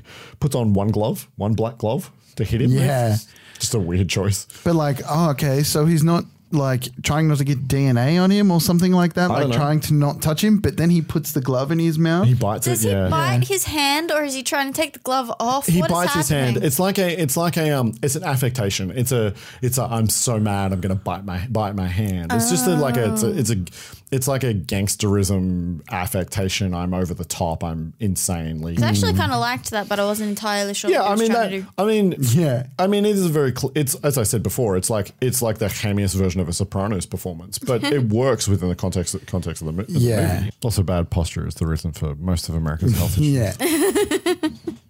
I like that line. That was a good line. Jake's kind of a wise ass all the way through it. Mace is like, what are you doing on the radio? Stuart gets paid and then talks to Serrano about the reason he's there, which is to find out about the Towel's heroin shipment. He wants to know where and when it's coming in. And that Stuart wants $100K off the top to call off the cops for that thing. And then Serrano asks him to do it for free. He agrees. Serrano hugs him and the wire fucks out. And which you wouldn't think would be a thing. I could have just pulled the cable. I think he knows he's wired. Yeah, I think he feels the setup. Yeah, I agree. Nice doing business with you. Nice doing business with you. Nice doing business with you. It's nice doing business with you. Good business with you. Good business. Yeah, good business. Business lady. Serrano kills him with the Uzi because he doesn't want the money. And then chaos ensues. The snipers don't have a shot. The cops start their raid firing tear gas in. The goons lift up a painting And underneath is just all the weapons. Yeah. I do love me a concealed weapon stash as well. Yeah. At this point as well, I was like, wasn't this a restaurant full of people a second ago? No, it's only ever full of mobsters. It's their hangout. Mobsters. It's like the mob hangout. I feel like the first time we saw it, like there was people in there, but maybe I was just imagining it. Maybe it was, Maybe the mobsters were having dinner. That's true. Yeah. Yeah. So Jake fights a bunch of goons and tries to get to the fire escape, but it won't open. He then jumps off a balcony. There's a cool backflip shotgun disarm. He disarms the dude and then flips over the top of him with a shotgun. Yeah. Another guy with a shotgun shoots the guy that he just disarmed, and then Jake shoots the other guy with the shotgun. And then it's basically like he's just like, there's 5 people coming at me. Let's go. And then he drops the gun. That's where he makes a choice to put the shotgun down. Yeah. Like he literally just drops the shotgun. And then proceeds to kick 5 people's asses. Yeah. Withers. Because he's Brandon Lee. Yeah, it was fucking dope. It was real dope. Yeah. Withers radios Mace that Jake never came out. Jake fights Gutsy, the head goon. When we're talking about henchman goon, this is the one who's big and he's just the monster goon. Yeah, when you punch him normally, it doesn't hurt him as much. He yeets Brendan Lee into the bar. Yeah. That is an ugly bump. That is not Brendan Lee. That is definitely a stuntman, but that is an ugly bump. Yeah. I forgot to ask about this before, actually. There's a scene where Brandon jumps through the kitchen into a wall. And I was like, he smashes against the other cupboards as well. I don't know. I couldn't see. His head's down. Because it's fucking hard. Yeah, it's a hard hit. There's some fun bumps in this. Yeah. Another goon wheels a dual-mounted machine gun out of a closet. This scene is fucking and bonkers. then blast the cops. It is so chaotic. Like, there is so much going on. It's like dual-mounted 50 cals, yeah? The machine gun. I don't know. I didn't see the exact caliber of the machine gun. But it's like one of those like big tower It's guns. on a tripod. Yeah. And he just mows down. He kills a female cop. Mace calls in a second wave of police. Who also just get almost murdered straight away. Yeah, they drive in front of all the bullets. It's a van full of cops, and the van gets shredded. And as the van pulls in, if you're looking closely and you have eyes like mine, you can see the telltale round shape beneath the van. Hanging beneath the van that tells you that van's going to flip in a minute. Yep. It's the cannon. It's the bottom of the cannon. Jake kills Gutsy by dropping the mezzanine on his head. This is so fucking good. All right, let's talk about this. So the one bar that's holding what do you call it? A column that's holding up that whole entire floor. The support beam, yeah. Yeah. Is all shot out. And I didn't realize that. I was like, did Brandon Lee just fucking shoulder charge a house column and take that out? So I had to go back and I looked at it and it's been shot to shit. And fucking Jugger has taught me a lesson. Little details that do not have to be called out are fucking so great. It has been shot to shit, and that's why he knows he can shoulder charge that shit and drop a whole second floor on a motherfucker. That was great. That was so cold. Yeah, it was cool. That's really good. Completely lost my place. I'm sorry. I got so excited. No. Please don't ever apologize for being excited about a movie. The van then blows up via a cannon flip, and you could just see the telegraph pole just standing there. It's just upright. Behind what do you van. mean, the telegraph pole? So they use a piston or a piece of telegraph pole to cannon through the bottom of the. We talked about it before, cannon flip. Oh, I didn't realize they used a piece of telegraph pole. Yeah, we talked about it on one of the. Yeah, I remember. Maybe I just didn't take that piece of information. In these days, they use a compressed air. And I remember that. And occasionally they use a metal piston shaped thing, but they also just use a piece of telegraph pole. Yeah, I don't remember that bit. Yeah, so you can just see whatever it is. I'm not 100% a telegraph pole, but you can, as the van goes up into the air, the piece of pole is just standing, just fired into the ground. Yeah, and there's smoke around it, but you can just see it. Nice. I love that shit. Yeah, fucking oath. Simple stuff like that, so many people would just take for granted in a movie. I love that we pull that out and go, no, this is a technique that people don't even fucking use anymore. It's cool. Yeah. It's the stuff that I mean, I come at things from I think we all do from a slightly different perspective than, you know, a regular audience. I'm looking at things from the film. I want to know about the filmmaking, about the craft of it. And I love that stuff. I love seeing how the magic trick is done. I love that we sit down and discuss this because so many times I'll be sitting there and I'll annoy the fuck out of Ellie and just going, oh, look at this. Oh, I wonder how they do this. And I'll just spin my wheels in something for ages. Look, Kira, I'm less bad than I used to be, but me, Paul. When we first started, dating and we were watching movies, we could watch a 2-hour movie and it would take us like 4 hours to watch this movie because Kian would pause it every 30 seconds to go, oh, that person, he was in this, that and the other. Oh, this trick, they did it like this and this movie. And oh, did you know that this was this cinematographer? This cinematographer's worked with this person and this person and this person. I basically did this podcast to my wife. It was constant. It was impossible. It's probably why I struggled to sit down to watch a movie because it's like, yes, you say it's 2 hours, but I'll be here all night. I'm sorry. That was gold. I feel like that has been waiting so long to come out.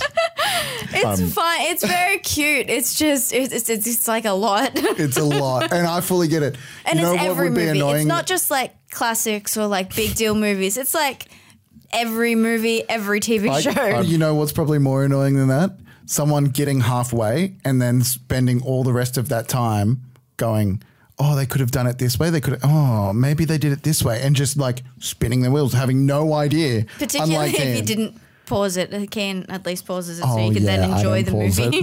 I don't pause it. But yeah, I think when we watched the first season of Lost, it took us so long to get through the first season of Lost because of how much Ken wanted to talk about things.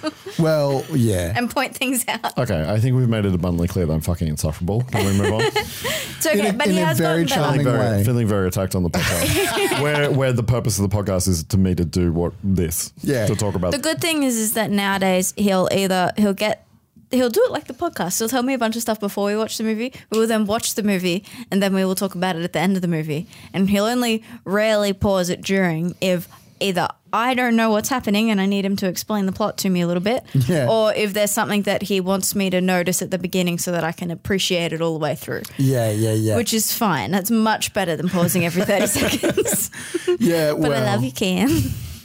I need to learn to pause the movie because at least that would help. Yeah, because that would be infuriating. If he was doing that while we were watching the movie, I just wouldn't see the movie. Pausing the movie is the way of our people. Yeah. If you get up, I pause the movie. Yeah, I agree. If you go to 100%. The kitchen to get water, I pause the movie. Yeah. See, we're watching the movie. Like, yeah. See, the funny thing is like, say if I'm watching it, and I don't mind that you get up to get, like, you don't need to sit for the whole, like, if you want to get up and get some water or go, whatever, you know, like take a, we can take. But like, if we're talking about like fine. watching film etiquette. If we're talking about film etiquette, like how you watch a film, like if I'm watching it with you guys, I feel like I can talk about that shit and you guys can have that going on in your brain and still respond to it and watch the movie. It depends on the movie. If you're watching a movie for the first time, shut the fuck up. Yeah, okay. I agree, actually. I agree with that. I don't think we've ever watched a movie with you that we haven't seen before. That we have not seen before. There is movies where I will be watching them for the first time and I'll still just be like, holy fuck, because like I'll be sitting in a scene. Oh, if a movie makes me yell at the movie makes me yell at the movie. That's fine. That's different. Like, holy fuck. Like, and I'm like, and God. I have to talk about the scene because it's so amazing. One time I literally was like, I'm not talking about the scene, but I will verbally react to something amazing. Yeah. I mean, there's definitely one thing that Ellie and I always go back to is like me in the middle of a scene that's like all about silence and quiet. I'm sitting there going, how do they fucking make it so silent? And oh my God, it's so beautiful. Oh, you can really feel it. I can feel Ellie's emotion and the look on her face when you describe that to me. It's almost as silent. And if I keep going, she snaps. That's why you need to pause the movie. In a very gentle way. She's like, okay, B, you need to shut the fuck up. Let's talk about rapid fire. Yeah, okay. Off tangent C. Oh my God. Queen of tangents. King of tangents. Have we gotten to the point where there's a waiter that has a fucking amazing mullet? I don't know. Jake kills the machine gun goon with Serrano's gun while he's grabbed him. Keen sounds tired. Oh, I'm real tired. It sounds like I've been talking all the way through the movie. No, yeah, it's fine. Anyway, so Jake grabs Serrano's gun and then kills the machine gun goon with that Uzi, and then confronts him. He tries to buy Jake off, tries to bribe him with the cash. And then when it's clear that Jake is not going to take the bribe, he's going to hit him. He says, not the face. Yeah. And then Jake punches him twice in the face and then elbows him. Yeah. And there's blood on his elbow. Yeah. It's a nice little detail. In the aftermath, this is where you guys believe that the movie ends. This is ending one.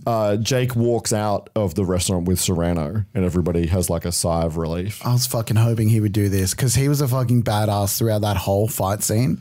And then I was like, if this motherfucker doesn't come out cold as ice, having Sorrento by the scruff of his neck. Serrano. No T. Sorrento? Serrano. Kia Sorrento? Serrano. Ian's going to punch you in the face. No, I'm going to use my elbow. Pulling Serrano by the scruff of his neck out like a badass, then it would have been wasted. But he does. Movie gives you exactly what you want. It knows what it's fucking here for. I love this fucking scene. Yeah, it was good. It was real good. Mace and Jake rub each other the wrong way again with a little bit of banter, and then Mace plays the tape that clears Jake's name. And Jake... He's pissed off. Mace tries to justify that he needed Jake, and Jake just sucker punches him. Yeah. And Mace is kind of fine with it. Yeah, he gets it. Yeah. It's like, fair enough. Jake goes to walk away. It's a beautiful sunset. It's gorgeous. The lighting is gorgeous. Withers chases Jake down and defends Mace, and then offers him something he'd like to get his hands on. His father's file. His father's file. I mean, you're not wrong that it feels like that could be the end of other movies, right? But it is just the end of the second act. It's a 90-minute movie. This is about the 1 hour mark. It's the end of the second act. It feels like if it ended there, I would have been happy. Enough of a movie happens. I was watching when that scene was happening. I was like, was this a really short? Because I thought it was I thought it was wrapping up. I was like, is this a really short movie or did it just feel short? And I was going to look at my watch to figure out how long it had been. And then she said, I've got your dad's file. I was like, oh, this isn't the end of the movie. I honestly think it's because of the way that it's shot. Yeah. The movie is shot, that sequence of the movie with the sunset and there's a crane shot and they're using like long lenses. And the music. There's the music. It's shot in a way that feels like the end of a movie. Yeah. So I think that because we have all been taught cinematic language through the watching of many movies, and I feel like it's shot like the end of a movie, but it's not the end of the movie, it's the end of the second act. Stuff was being wrapped up and... Yeah, I think... But there's still Tao. Yeah. Still got one more bad guy. Yeah, but see, that's the thing. I think the movie also confuses the audience as to who the big bad actually is.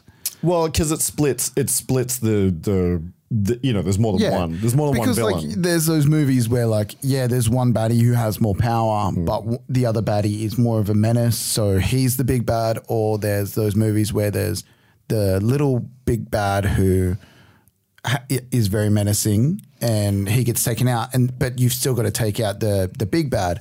See, the big bad didn't really have anything to do with Jake. Yeah, well, see, that's the thing yes. And the thing is that we've spent more time with Serrano doing bad shit. We actually haven't spent that much time with Tao. He's kind of in the front of the movie and then he's around for the middle of the movie, but he's not really around. Yeah. And then he's in the back the back third of the movie. So Serrano's being put into his cell in jail. He has some banter with the cop because they know each other. Yeah. How's your missus? Yeah. Yeah, that was a fucking really nice touch. It's a nice little touch. And then at Withers' apartment, Jake reads the file, but it's not the whole file. And he's angry and gets kind of pissy with Withers. I wonder if that was for the sequel. Yeah. I wonder if it's a setup for the sequel. That he would find out the rest of the file and then there would be a story like I thought that's how Tao was going to be pulled into it. Yeah. This is an era of movies where they thought less about the idea of making a sequel straight away. So that makes me think maybe not, right? But it could have been a breadcrumb just in case. It could be a breadcrumb just in case. And also, as we have talked about, Fox wanted to turn Brendan Lee into a star. They were hoping this movie would be a massive hit. It wasn't, but it did well enough. I'm fucking bummed about that. Yeah. Again, we'll talk about it on a different podcast. But they wanted to make a sequel. I think that even if it wasn't a setup for a sequel, it's definitely something they could have followed up in a sequel. She fires back at him that his father died doing what he thought was right. We get a little audio only flashback, and then they get real close. And then we get soft rock ballad sex. Hold on. This is where I'm like confused and I need to like measure up. Is that doorway that they're standing in larger than normal? Because like maybe I'm just like a lot thicker. Oh my God. Maybe I'm just a lot thicker than Brandon Lee. But like I feel like if I'm standing in a doorway with someone, like it's a little awkward. It's a little too close. I mean, and I know that's the idea of this scene. They're getting close, but they're standing very comfortably at either end of that doorway. It's an older apartment building. Doorways used to be bigger, maybe. Yeah. I mean, we're not going to logic this out. It sort of depends on the doorway. I think, isn't he in the doorway and she's leaning against like the Wally breakfast thing that's there? Yeah. Because they're in her kitchen at that point. It cuts to them in the kitchen. I mean, it obviously looks fine on screen, but like I was sitting there going like, if I was to stand in a doorway with someone, I would be like, why are you standing in this It's also a fucking camera doorway thing. Like with sometimes you can be standing quite close to someone, but you look like you're standing further away. Yeah, sometimes we need people to stand much closer to each other. I get that. To make a So so in real life that might have been quite awkward for them. Yeah. They might have felt awkwardly close, but on screen it actually looks fine. So yeah, very true. So the sex scene is intercut with a couple of different things. We get Mace and Ferris raiding the laundry. Yeah, it was a real interesting cut because they show Tao first, like he's watching something. Well, he's watching them, yeah. Yeah. Well, they're in the scene together. They do a shot that's of Mace being disappointed, and then they pan up to Tao, who's watching Mace. No. They at the very start of the sex scene, don't we get Tao lighting a cigarette? Oh, I think maybe, yeah. And that's like the first cut, and I was like, wait, where the fuck is Tao for this scene? Oh, you thought he was right? I get you. By the way, the sex scene. Yeah. It's all Jake's body. It's all Brendan Lee. Fuck yeah. Which is unusual, right? Yeah. I mean, there is a shot of her taking her top off. You do see her some side boob action, right? But it is is entirely like her licking his abs. That's right. Right? Yes. It's all his body. It was fucking hot. It is. It was fucking real hot. When we see the butt, we see a pants being pulled down over a butt. That's his butt. That's not her butt. That's fucking his butt. So yeah, this God movie bless you, rapid fire. is That's unusual, right? Like, yes, absolutely. Yes, absolutely. Most action movies, it's about the woman being naked. Yeah. It's about showing the woman. The man's going to look hot and sexy and do his thing, but it's about the woman, you seeing a naked woman. This movie is absolutely about, let's show Brandon Lee's abs as many times as we can. In fact, let's have our lead actress lick his abs. Fuck yeah, I'm jealous of her. Who directed this film? Dwight H. Little. Thank you, Dwight. Thank you. Yeah. Definitely. Like I said, respectful. Looking respectfully. Yeah. Oh my God. Serrano is murdered in his cell by Min with a shuriken. Yeah, that was a questionable choice, I feel. I like it. That was cool. I like it. Cool choice. Min, fucking thank God my boy Min came back because I was waiting for him. Yeah, well, because he's one of Tao's goons, Yeah. not Serrano. So he disappears from the movie. And the Mongolian knife Yep, saw that. that Tao gave Chang from the beginning of the movie. He gives him the beautiful Mongolian knife. And then that's what Chang throws at Serrano and then Serrano shotguns him. And then at the end of the movie, towards the end of the movie, Serrano is killed with the Mongolian knife as a fuck you. It seems You killed my friend. The next morning, Mace knocks on Wither's door while they're still in bed together. Mm-hmm. And Jake hides while she talks to him, and he basically catches her up on the raid and whatever. Powers Booth gives his Academy Award clip because he gives a hell of a performance about wasting 10 years of his life. Very touching scene. If only it had a man on the inside. And Tao's men know Ferris, so they can't use Ferris. And they need somebody who's Asian because it's an Asian laundry. Right. So that's why they need Jake.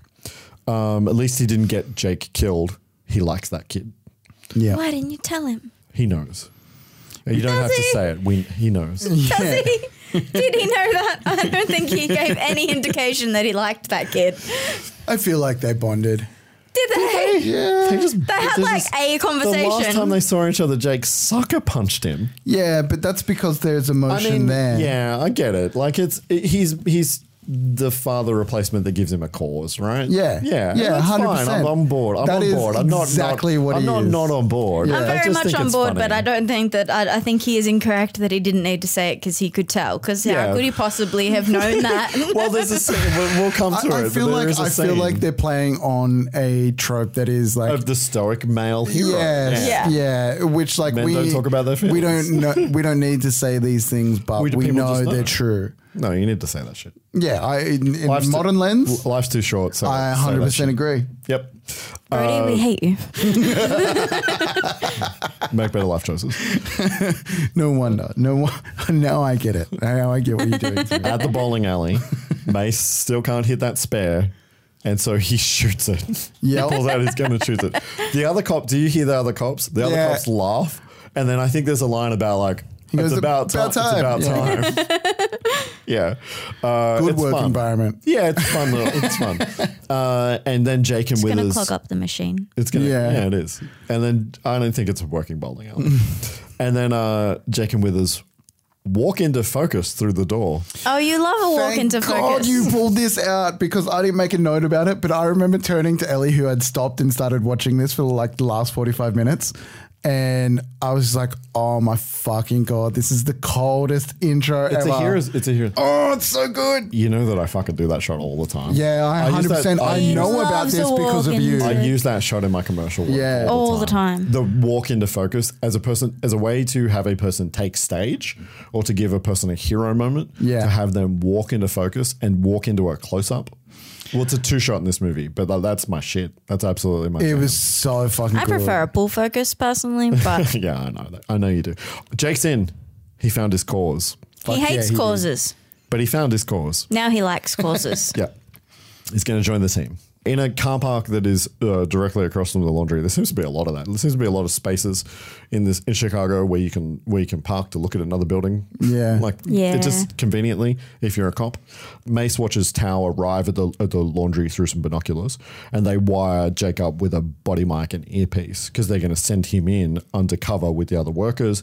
They give him a little bit of a cover story, so if he gets challenged, he can say Yeah. some family names and So bits he and knows pieces. They've got names some and intelligence. things, yeah. so That was he good that can they pretend. actually included some of that rather than just sending him in and not explaining it. Yeah. Yeah. It's nice that Well, they the gave movie, us that's what I mean. Like the movie context. does all of the basic things it needs to do to function well as a movie. Yeah, which is And nice. I really appreciate that the disguise wasn't like overly like racist. Yeah, it was more He puts on just some glasses and puts Yeah. his hair back a little bit. yeah, he's just more putting on a uniform than he is trying to look Chinese or Yeah, exactly. Like it could have gone a way that other movies have definitely Oh, gone yeah. in the past. Yeah. Yeah. It could have Yeah. got real. Yeah. Could have got real caricature straight away. Yeah. Mace is telling him to bail if there's trouble because this isn't official. Nothing fucking Mace does is Yeah. official. Fuck no. It's like the shadiest Is he cop even ever. a cop? I don't know. He could just be a dude that owns a Yeah, I bowling feel like he alley. was let go a while ago and no one told his That's what team. we find out in the sequel. He's just been running his own operation the whole time. I mean, it's not like he's got time to go to work and be a proper cop. Yeah. So when would he? Yeah. Well, they're 24-hour-a-day cops. Yeah. That's the line earlier. Jake tells him to relax. As Jake goes to leave, Mace tells him that he likes him, but he can't say it. Well, And he goes Jake- to say it. and Jake says he knows and kind of lets him off the hook. And then Mace goes, "Oh, thank God." Jake? Yeah.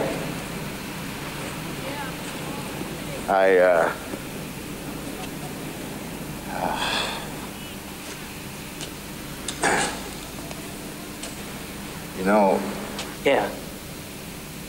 You don't have to say it. thank God. Because stoic men can't talk about their emotions. Yeah. Yeah. But that was a great way for that conversation to be had without it being had in this movie. You know what I sell mean? it. Again, they sell it. Because Yeah. not even is that kind of conversation not had in the real world at that time, but that kind of conversation wasn't really had in movies at that time. No, not at all. Yeah. I mean, but also it is a cliche. The two dudes that are opposites that don't get along with each other become best friends. But they don't have that especially conversation. In bloody cop movies. Yeah. Yeah, for sure. So Jake joins the workers while Withers is taking photos from her car. And a guard does ask Jake who he is, and he uses the information that he was given to get his way out of it. And he's pushing laundry carts around. Do you think he was actually doing any laundry? Like, do you think he was actually following the process, or was he just? It's not real laundry. Yeah. Like he's taken carts to where they're meant to go, and then a guy yells at him that he's not meant to unload. Go get another cart. Withers gets grabbed from her car, and then Jake finds the heroin taps. Yes. Inside baseball here. Yeah, heroin taps are a joke for us from our D&D games. Yeah, if you can imagine what kind of D&D games we're playing. Yeah, but so the drugs are in the laundry, and then through the process of the laundry being washed, the drugs are extracted somehow. Yeah, I was confused. Not question it. Yeah, let's not question it. He radios Mace, but it's just as Mace is also being grabbed. So bad cop work. I mean, Tal knows that they're there the whole time. And also, it's the end of the movie and Jake needs to be the hero. So Jake kind of keeps moving some carts around and then rides up some laundry bags on a crane to sneak into another part of that laundry. That feels like a fun ride. I feel like I would enjoy doing that. Yeah. I want to ride on a laundry bag carousel thing. Yeah, absolutely. That was also a pretty smooth move as well. Like he just I need to get to this level and these things are going up. Fuck it, I'm going up with them. Yeah. I really liked it. And conveniently, they're going to exactly where he needs to go. And as we'll find out later, even a conveyor belt straight to the window of exactly where I need to be. Yeah, we're going to talk about that in a second. So, so Withers and Mace have been brought to see Tal. Mace lies and says that there's SWAT outside, and Tal doesn't buy it. Tal says the line, he's never killed a cop, but now he's going to have to kill two, which spurs Jake into action because he does hear it. And then Jake rides the laundry rail to kick a goon through the window of the office. There's a stunt guy standing in for Tal.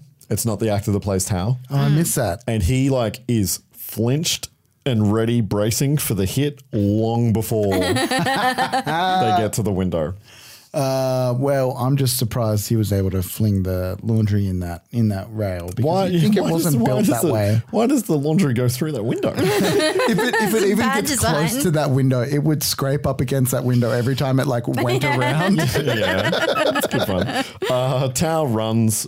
Jake takes some guys down. He doesn't need a spin kick that kicks a dude through a window, through the already smashed window. Yeah, it's just nice and it's real smooth.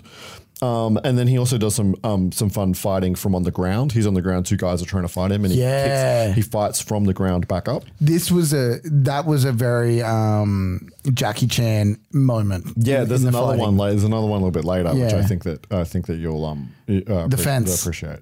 Well, it's not a fence. It's a he does his thing off a fence, but the clothing rack. Oh yes, yeah. He unties Withers. Mace is already loose, and Mace runs after a guy and gets shot multiple times. Yeah, he takes a lot of bullets. They don't even do he was wearing a vest and a couple got through or whatever. He just gets shot a bunch of times. And then just keeps running. Yeah, well, he tough guys it. He rubs some dirt in it. Yeah, he rubs fully some does. laundry in it and keep going. And sends Jake after Tal, and then tells Withers to go and support Jake, and then just collapses. Yeah. Collapses. He looks grey as sheet as the laundry, and collapses and says, "Motherfucker." Tal then orders the goons to burn down the laundry. Oh my God. Anyone else see a problem with this? Well, the drugs are in there. Yeah. I mean, the whole city is about to get fucking really high from heroin. Yeah. And everyone in the next block radius is probably going to die. Yeah. It's fine. Just a little heroin in the air. Yeah. Withers gets into a gunfight with some guys, and then Jake fights three guys at once as the place starts to burn down. Is this the clothes rack?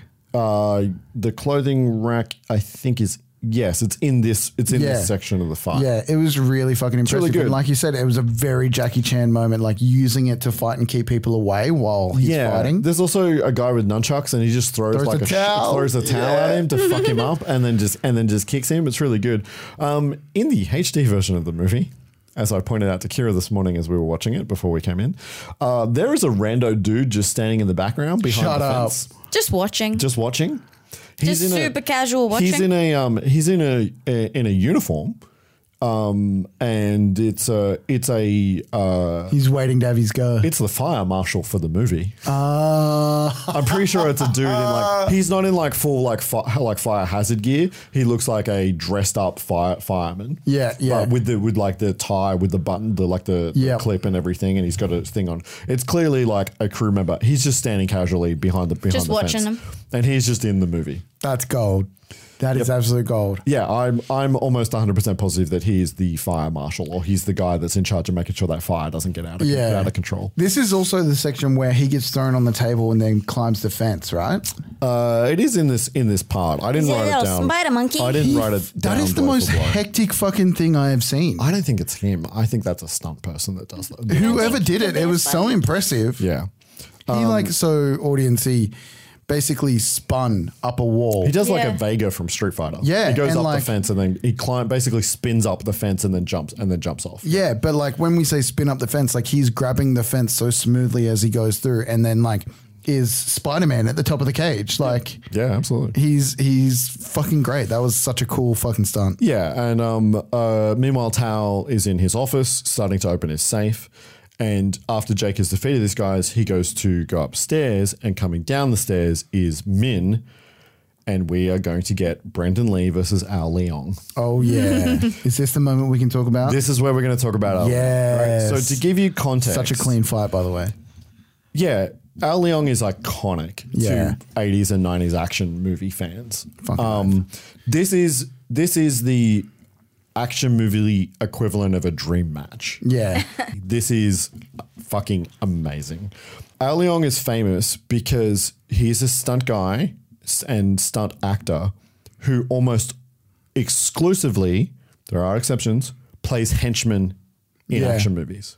He's recognizable as a henchman. He is a There is a documentary about him that is Al Leong henchman. I know what I'm doing today. First, Legend of the Drunken Boxer, then henchman. Yeah. So he worked a lot with Jeff Amata, and he is in almost all of the movies I listed that Jeff Amata is in earlier. Dude, he is shorthand for henchman, terrorist, kung fu fighter. Yes. He is the henchman that steals the candy bar in Die Hard. Yes, I thought so. While he is waiting for the SWAT raid. Is he also in Small Soldiers? I don't know if he's in Small. I feel like he is. I didn't write that down. I did look at his filmography. It's so fucking large. It's massive. Yeah, which is why I'm not going to list all of them. Again, also, I'm pretty sure he's in Three Ninjas. I'm not going to go on that.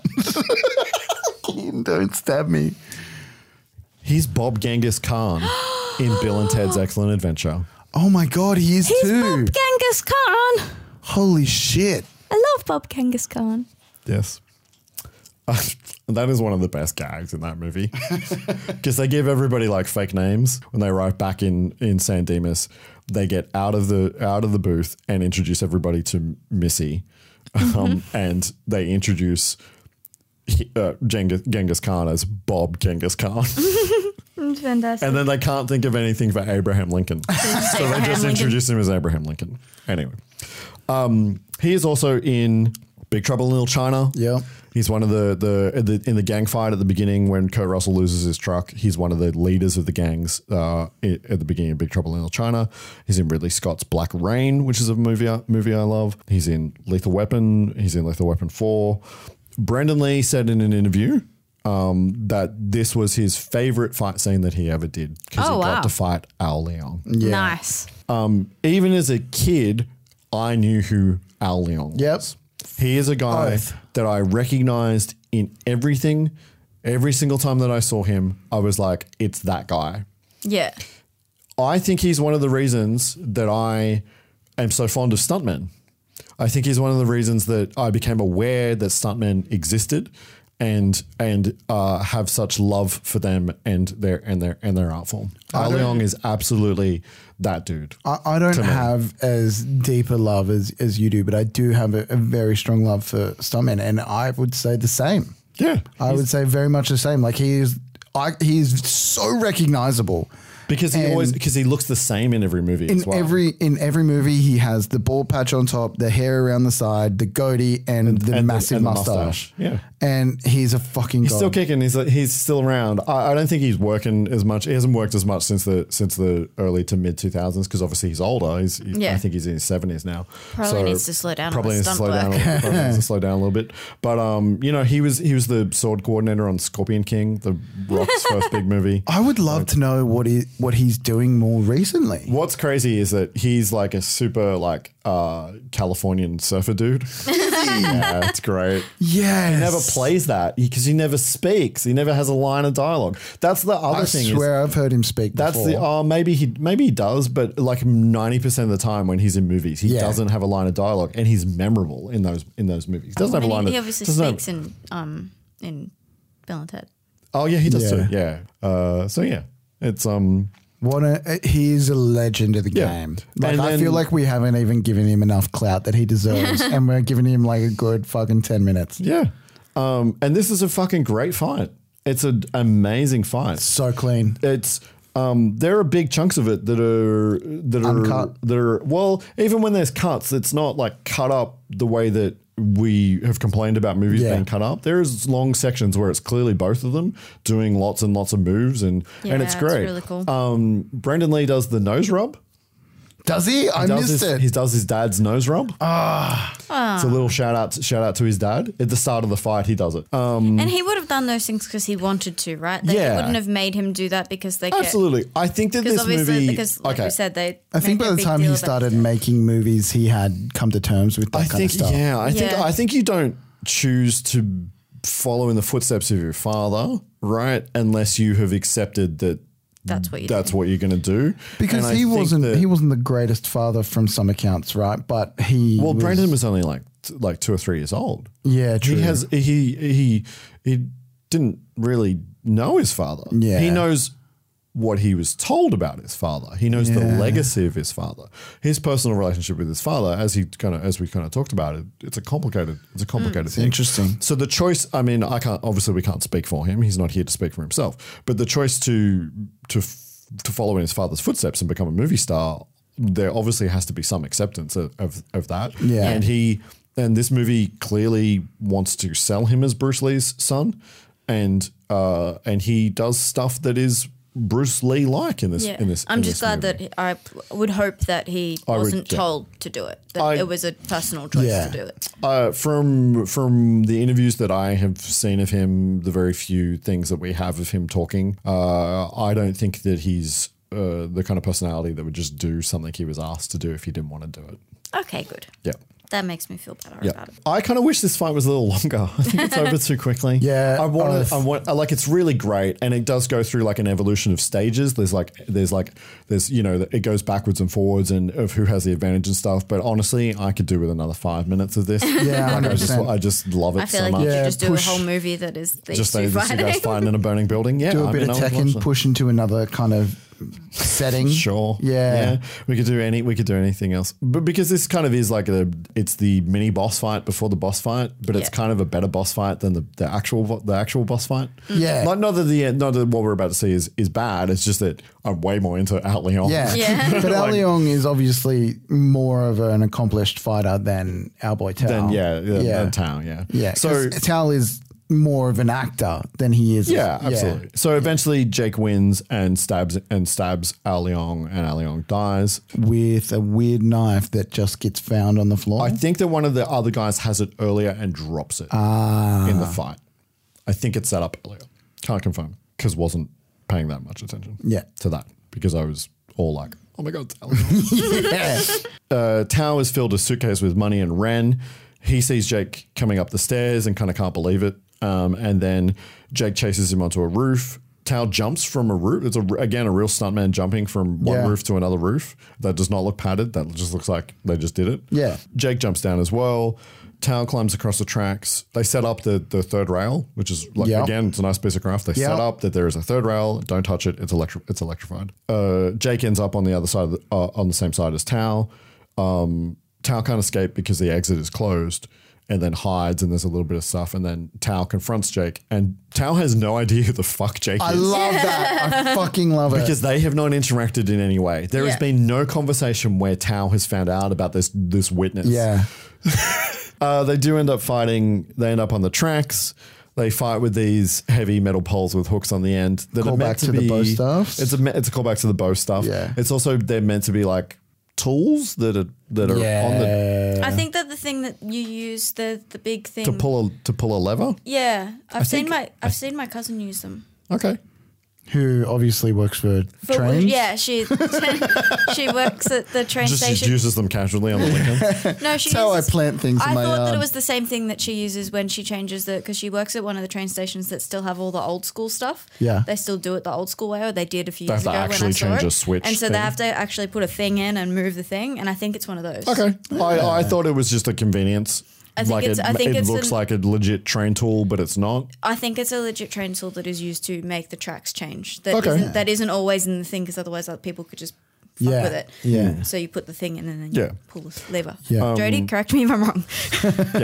It's another pretty good fight. There's a really funky shot of the sped up. Eventually they end up on the ground. There's a train coming towards them. There's a very sped up shot of them both where they're moving like really weird and jerkily because the train is moving real slow and they're trying to make it look like the train's coming quicker than it is. At one point the train does seem quite close to them. Oh, it messes around with the constant. I think it's a long lens. Right. Yeah. I was going to say, because that's super dangerous. Yeah. Anyway, but so they fight a little bit back and forth. It's a pretty good fight. Jake it is pretty good. Eventually ends up on the ground and he's hooked with the hook thing, and the train is coming, and Tao's trying to hold him in place. And then Jake grabs his pole, kind of hands it to Tao so that he's holding both. Yeah, so like Tao has to like kind of block it, but hold onto it. Yeah. And then Jake kind of like flips it onto the third rail. It was so clever. I really appreciated this.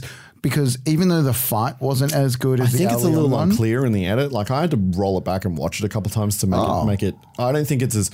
I think because of the mechanics of what is happening, it's a little bit harder to shoot, and I don't think it's as clear as any of the other action. It's definitely not as clean as the Ali Leong fight, but I think what happens in it is very clever. Yeah, you know what I mean. They use the environment to basically.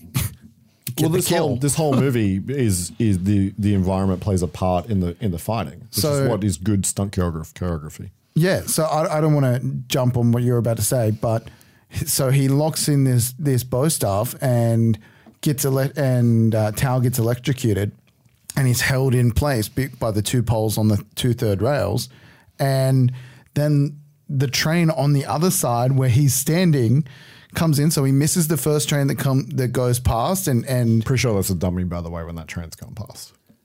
Oh yeah. You don't stand that close to it. Yeah, you don't do that. That's not. Oh, when he's standing there being electrocuted, and there's a train like right in front of him. I'm pretty sure that's a dummy. I just assumed that it was like it was a long lens where like he was standing further away. No. You can't. How can you fake that on a constricted train track? I don't know. I thought maybe it was like they just made something that looked like it was. I think they just cut to a dummy that's like locked into position. Well, for a train can go past. For what's about to happen next, you would hope so. Yeah, because he gets fucking pasted. Tao's still alive. Yeah, he got electrocuted, but he's still alive because he falls over onto the other tracks. Stands up and gets plowed by fucking pasted is a very good descriptive. It is like in one frame there's a man standing there. In the next frame, someone just threw up a jar of red jelly. It was fucking hectic and great. And like even Ellie, who's half watching, sitting next to me, was like, "Oh, that was sick." That's good. And that's the end of our big bad Tao. The second ending. Jake heads back to the laundry. He finds Withers, who tells him that Mace is still in the building, which is now burning down. Absolutely. Everyone's getting a little high. Everyone would be ODing right about now. Those taps are running. Yeah. Jake runs into the burning building and saves his father. I mean Mace. We get a Tiananmen Square flashback. Yeah. And Jake carries Mace out.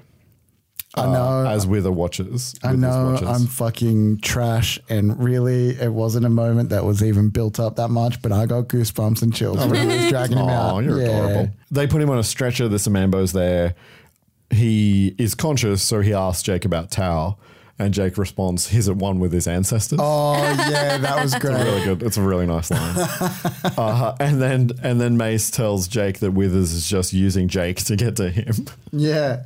But he also goes, like, you don't mess around, do you, kid? Like, you fucking kill him. Yeah. And then Jake tells Mace that he's a real case. And Mace responds, 150 proof, kid. Yeah. It's really nice. See, this dialogue would not work if it wasn't them. No, they're great. Yeah, they sell it. Yeah. Yeah. And then Jake asks Withers if she's really using Mace to get to Jake to get to him, and she says absolutely. Ambo asks them if they're in or out. We're in. The sequel. We're in. Yeah. It feels like a soft setup for a sequel. Yeah. Very hard setup. Very hard setup. They get into the ambulance. There's a shot of them kind of like rolling in the ambulance that goes on for a little bit too long, where they kind of look at each other and like Jake like touches his head because he's hurt and stuff. Mace is in that ambulance. Mace is lying where the camera is. Yeah. And all is well, and the credits roll, and that is the end of Rapid Fire, starring Brendan Lee from 1992. Yay! That was such a refreshing change from last week. Can I just say? It did exactly what I wanted it to. I picked this movie because I wanted to watch just a straight up good movie. Yeah, and it's a straight up good movie. I think objectively, this is the best crafted movie that we have watched on the podcast. Oh, yep. Subjectively, subjectively, it's not my favorite movie that we've watched on the podcast. It's pretty high up there. We'll talk about ratings in a second. But I think that objectively, it is the best crafted movie. Even with all of its cliches, it is the most well-made movie we have so far watched on this podcast. I think it's just a straight up good film. Yep. Yeah, I think if Jugger it's also just solid in a way that action movies.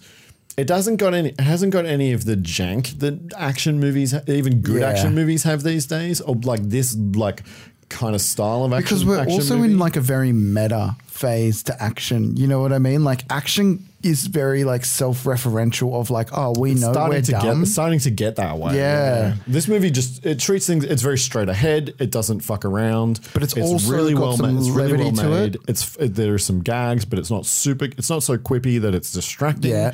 Tonally, it all works. I feel like the level of this movie, if someone with more skill and really knew what they were doing, and this is, I don't want to like shit on anyone, but if someone who really knew what they were doing directed Jugger would be past this film, but this is definitely the best film that we've watched. Yeah. See, I think Jugger is better written, but not as well directed. Yeah. Right? Yeah. Yeah. So, appropriate age to have watched this movie. It is rated M15 in Australia, and it was rated R in the US. I reckon whatever angle, this is another zero case. Watch it anytime you want with no supervision. This is great. The nudity isn't overt. The male nudity is something that you can just look past because it's not too like naked. The explosions are great. The deaths are like very 80s, like they don't show too much besides Tao getting pasted. But even then, that's like, we get some like good 90s squib work. Yeah, and I don't think anything is too overt. There's not like, I don't even think there's any swearing in it. There's not a lot.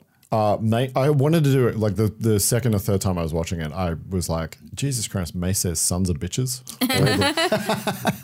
I was like, I should do a count, and then it was too late. Yeah. But yeah, I think you can watch this at any age. I tend to base it on when the majority of kids would want to watch this movie. Yeah, when it would be entertaining. Yeah. And I don't think 0-year-olds would be entertained by this movie. Can they watch movies? I don't understand if they have the capacity to. They can. I mean, you barely have the capacity. They can sit in front of a movie. I miss that much. It's just, like I tried to show Paddington to my 3-year-old niece and she got bored, and that's a kid's movie. So I think probably a little bit older, maybe more like a 10, like a 7 to 10. I reckon you could show this to a 5-year-old and they would enjoy it. I feel like they would not pay attention. I honestly think you get 5-year-old any one of us and sit them in front of this and it's just on in TV and we'll be like, guns, explosions. I'll watch this. I mean, I was into martial arts when I was 5. Yeah.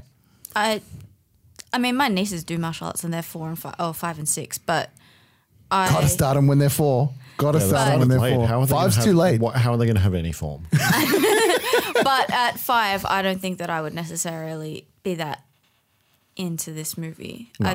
I don't know. Personally, I think closer to like 7 to 10. I was 11. Right. This was the new Brandon Lee movie. I'd seen the previous Brandon Lee movie. I knew that this movie was coming out. I was excited to see this movie. I saw this movie. I was 11. Yeah. And Were that's you because of 11 in the age 92? it came out, though. I was 11 in 93. Right. Would you watch this movie again if you were in free will? Are you fucking kidding? Yes. I watched it 3 times. Yeah. I would. Because of this movie, I now want to go watch all of Brandon Lee's other movies. Yeah, I would watch it again. I think it can be part of our Saturday action movie rotation. Yeah. What I will say to you is that I like Showdown in Little Tokyo more than I like this movie. I can't believe we missed that movie. I 100% thought that would be the case. Rating, the way that we rate movies is on a 5-star scale. 1 being I hated this movie. 2 being I did not like this movie. 2.5 being I enjoyed this movie, parts of this movie, it was fine. 3 being I liked this movie. 4 being I loved this movie. 5 being this is one of my favorite movies of all time. All time. I've given Jugger in that 4.5, right? So the high score you've given is a 4. You gave a 4 to Jugger and a 4 to Future Cop. Oh, that's good. Okay. I'm going to give it a 3.5. I'm going to give it a 4.5. Oh, wow. 4.5. Wow. Because you're right.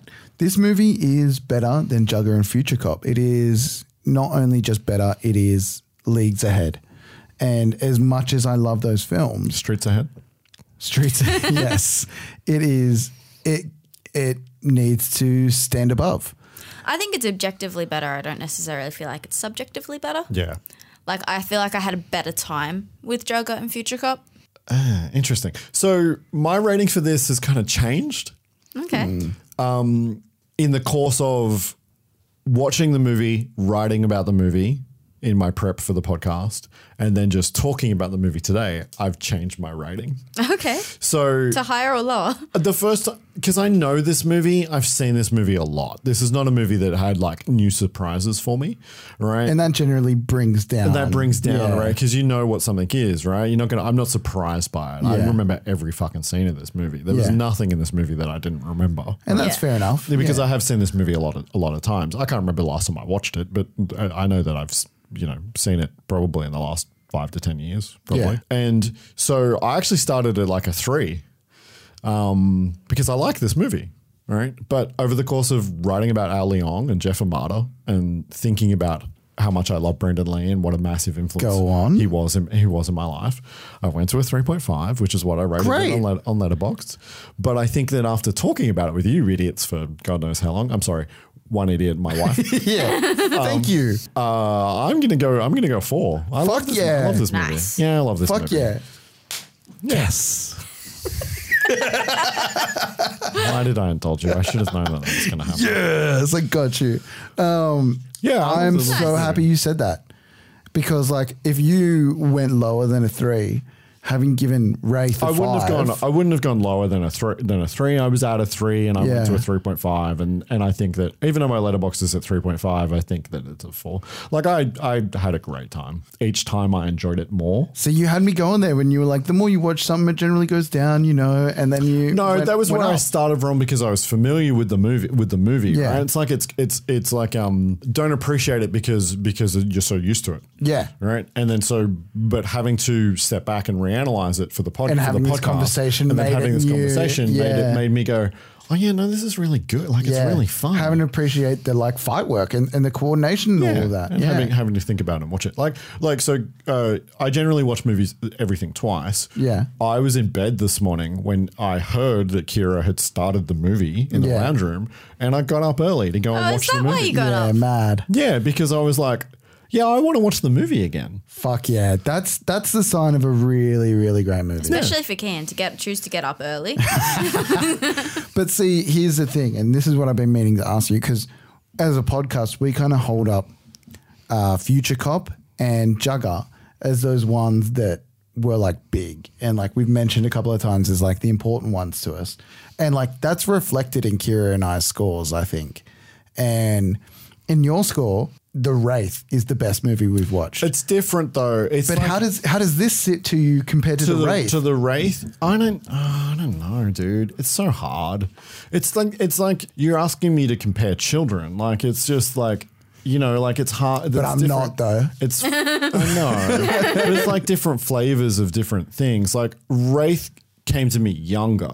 Yeah. So Wraith has been a part of my life longer. He gave The Wraith and Jugger a 5. Yeah. Oh, did you give Jugger a 5? Yeah, I gave Jugger a 5. Okay. He gave Future Cop a 4. Yeah, okay. Jim Carter a 4. Okay. Yeah. Okay. I mean, I tend to rate higher. Like, yeah, you do. As I've talked about, like I'm not even trying to separate my nostalgia for a movie from a movie unless a movie really disappoints me, like Meridian. Right? Yeah. I don't know. It just feels like a 4. It's the other thing is there are other Brendan Lee movies that are absolute fucking 5s. Yeah, I mean, The Crow would be like a 6 for you. I'm not going to say which. Yeah. But there are absolutely Brendan Lee movies that are 5s for me. Yeah. So I can't rate them all. I mean, I guess I could rate them all 5s, but it feels like a 4. Feels like a 4. We rate everything a 5, then it kind of ruins Yeah, the purpose of the 5-star scale. We're going to have variation. Next week. It's exciting. I want to see what is it my choice? Yeah, it's your choice. Fuck yeah! I'm very excited to see what he's going to put in. This really brings the energy back into the room. We're all hey? tired, and it's like bad choices. Like we're all like talking about serious things, and we've discussed topics, and it's like fuck yeah, choosing New tapes. Do you motherfuckers want to calm down so I can explain how we pick tapes? Just hurry up, Santa. I will go slower. The way we pick movies. I feel like I've had teachers who've done this. Video podcast. Okay, so the way that we pick movies is that Kira and Brody alternate taking turns, picking from 3 choices that I prepared from my store/collection. Mm-hmm. This week it is Brody's pick. Yeah. If a movie remains unpicked for 3 times, it's struck out and taken off the list, although I can bring it back at a later date of my choosing. Still on the list from last week are Prayer of the Roller Boys with 2 strikes. Yeah. 2 strikes. Corey Haim with 2 strikes. Come on, you got to pick Roller Boys. I know. Thrashin' with Josh Brolin with 1 strike. And once again, I can pick one tape. So you're going to quickly make a decision? I need a second. I'm not going to lie. I'm leaning towards Thrashin'. I'm definitely picking Thrashin', but I understand that you have to make your own choices. I've already picked. And in third place on the list this week, I present to you, you wanted a horror movie. I brought you a horror movie. Exciting. I have brought you The Gate. Ooh, which we have seen the trailer for. Yeah, shit.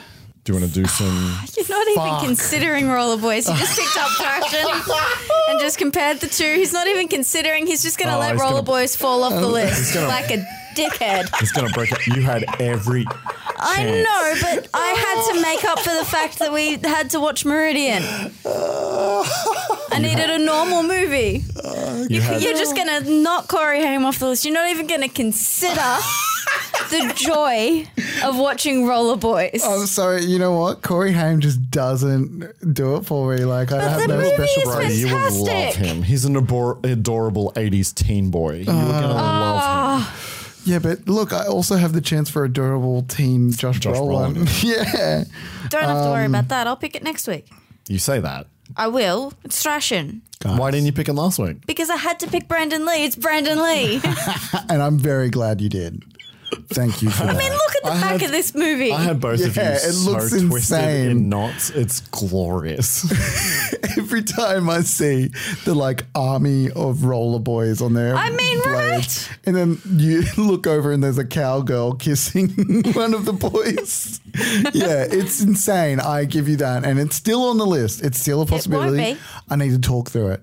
You need to talk through The Gate because The Gate is the new choice. Okay, so The Gate. Open the gate, and your spine-tingling nightmare begins. When 2 friends stumble across a mysterious crystalline rock in Glenn's backyard, they quickly dig up the backyard, searching for more precious stones. Instead, they unearth. What the fuck is this movie? I know. Instead, they unearth the gate, an underground chamber of terrifying demonic evil. So this sounds fucking dope. Canadian horror starring Stephen Dorff. That's right. It's got my boy Stephen Dorff in it. Far out.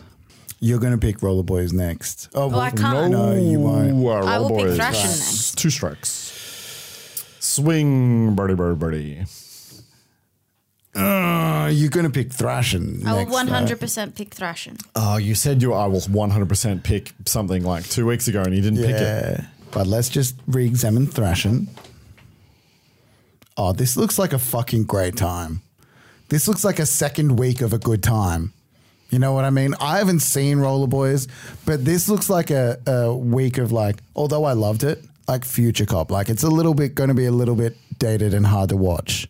Was Future Cop dated and hard to watch? And Thrashin', you don't think Thrashin' is dated and hard? It's but in a skate good movie way. from the 80s, and that's a rollerblade movie from the 90s. It is the not so distant future, a world scarred by ecological disaster and economic collapse. 2022. A once great city is reduced to barbed wire mazes. Kira, you have such a sway over my emotions. I fucking hate it. The future is ours. Pick, you son of a bitch. Oh, fuck. I'm doing this now so I don't get stabbed at the end of the pod. Rollerboys. Yay! I win. No. It's cut. No! What? What? I'm sorry. What? I'm sorry that happened. You weren't paying attention like Brody watching a movie. I was saying I'm doing it now so I don't get stabbed off the pod. Rollerboys is cut. What, you want me to stab you now? No, you can't do it now because we're recording and you can't do it. How dare you? I'm going to shift gears. We're going the gate. The gate. Good times? Okay. Everyone happy with that? I'm fine with whatever. I put all 3 of them there. It didn't get much, excitement. Are we excited for it? I'm happy to watch that movie. I'm unhappy that we will not be watching Rollerboys, and I worry about how long it will take for it to come back on the list. Out of the 3 Mostly here, because I would like to start the conversation about the Coreys, and also because it's a good movie, and I haven't seen it in ages. I've seen Thrashin' more recently. Okay. Yeah. I'm going to intentionally not pick something that you love. Oh, that's so cruel. Okay, are we Ken good? will put 3 Ninjas on the list, and it's not getting picked. I'll put it on the list. I'm never buying that tape. Don't worry about it. So join us next week, or don't join us next week. To listen You won't be able to because Brody will be dead. For a new co-host. I'm kidding. Thanks for listening. Make better life choices. Don't like, don't subscribe. Don't follow us on any of the social media. At Weird Kid Video. Leave us a review. Yeah. Rate us. Let us know what you think. Watch Brendan Lee movies. Yeah. All of them. And fuck you, Brody. Good doing business with you. It's good doing business. Good doing business with you. Good doing business with you. Good doing business with you. Yeah, good doing business with you. It's good doing business with you. Good business. Insane. I can't believe you didn't pick Rollerboys.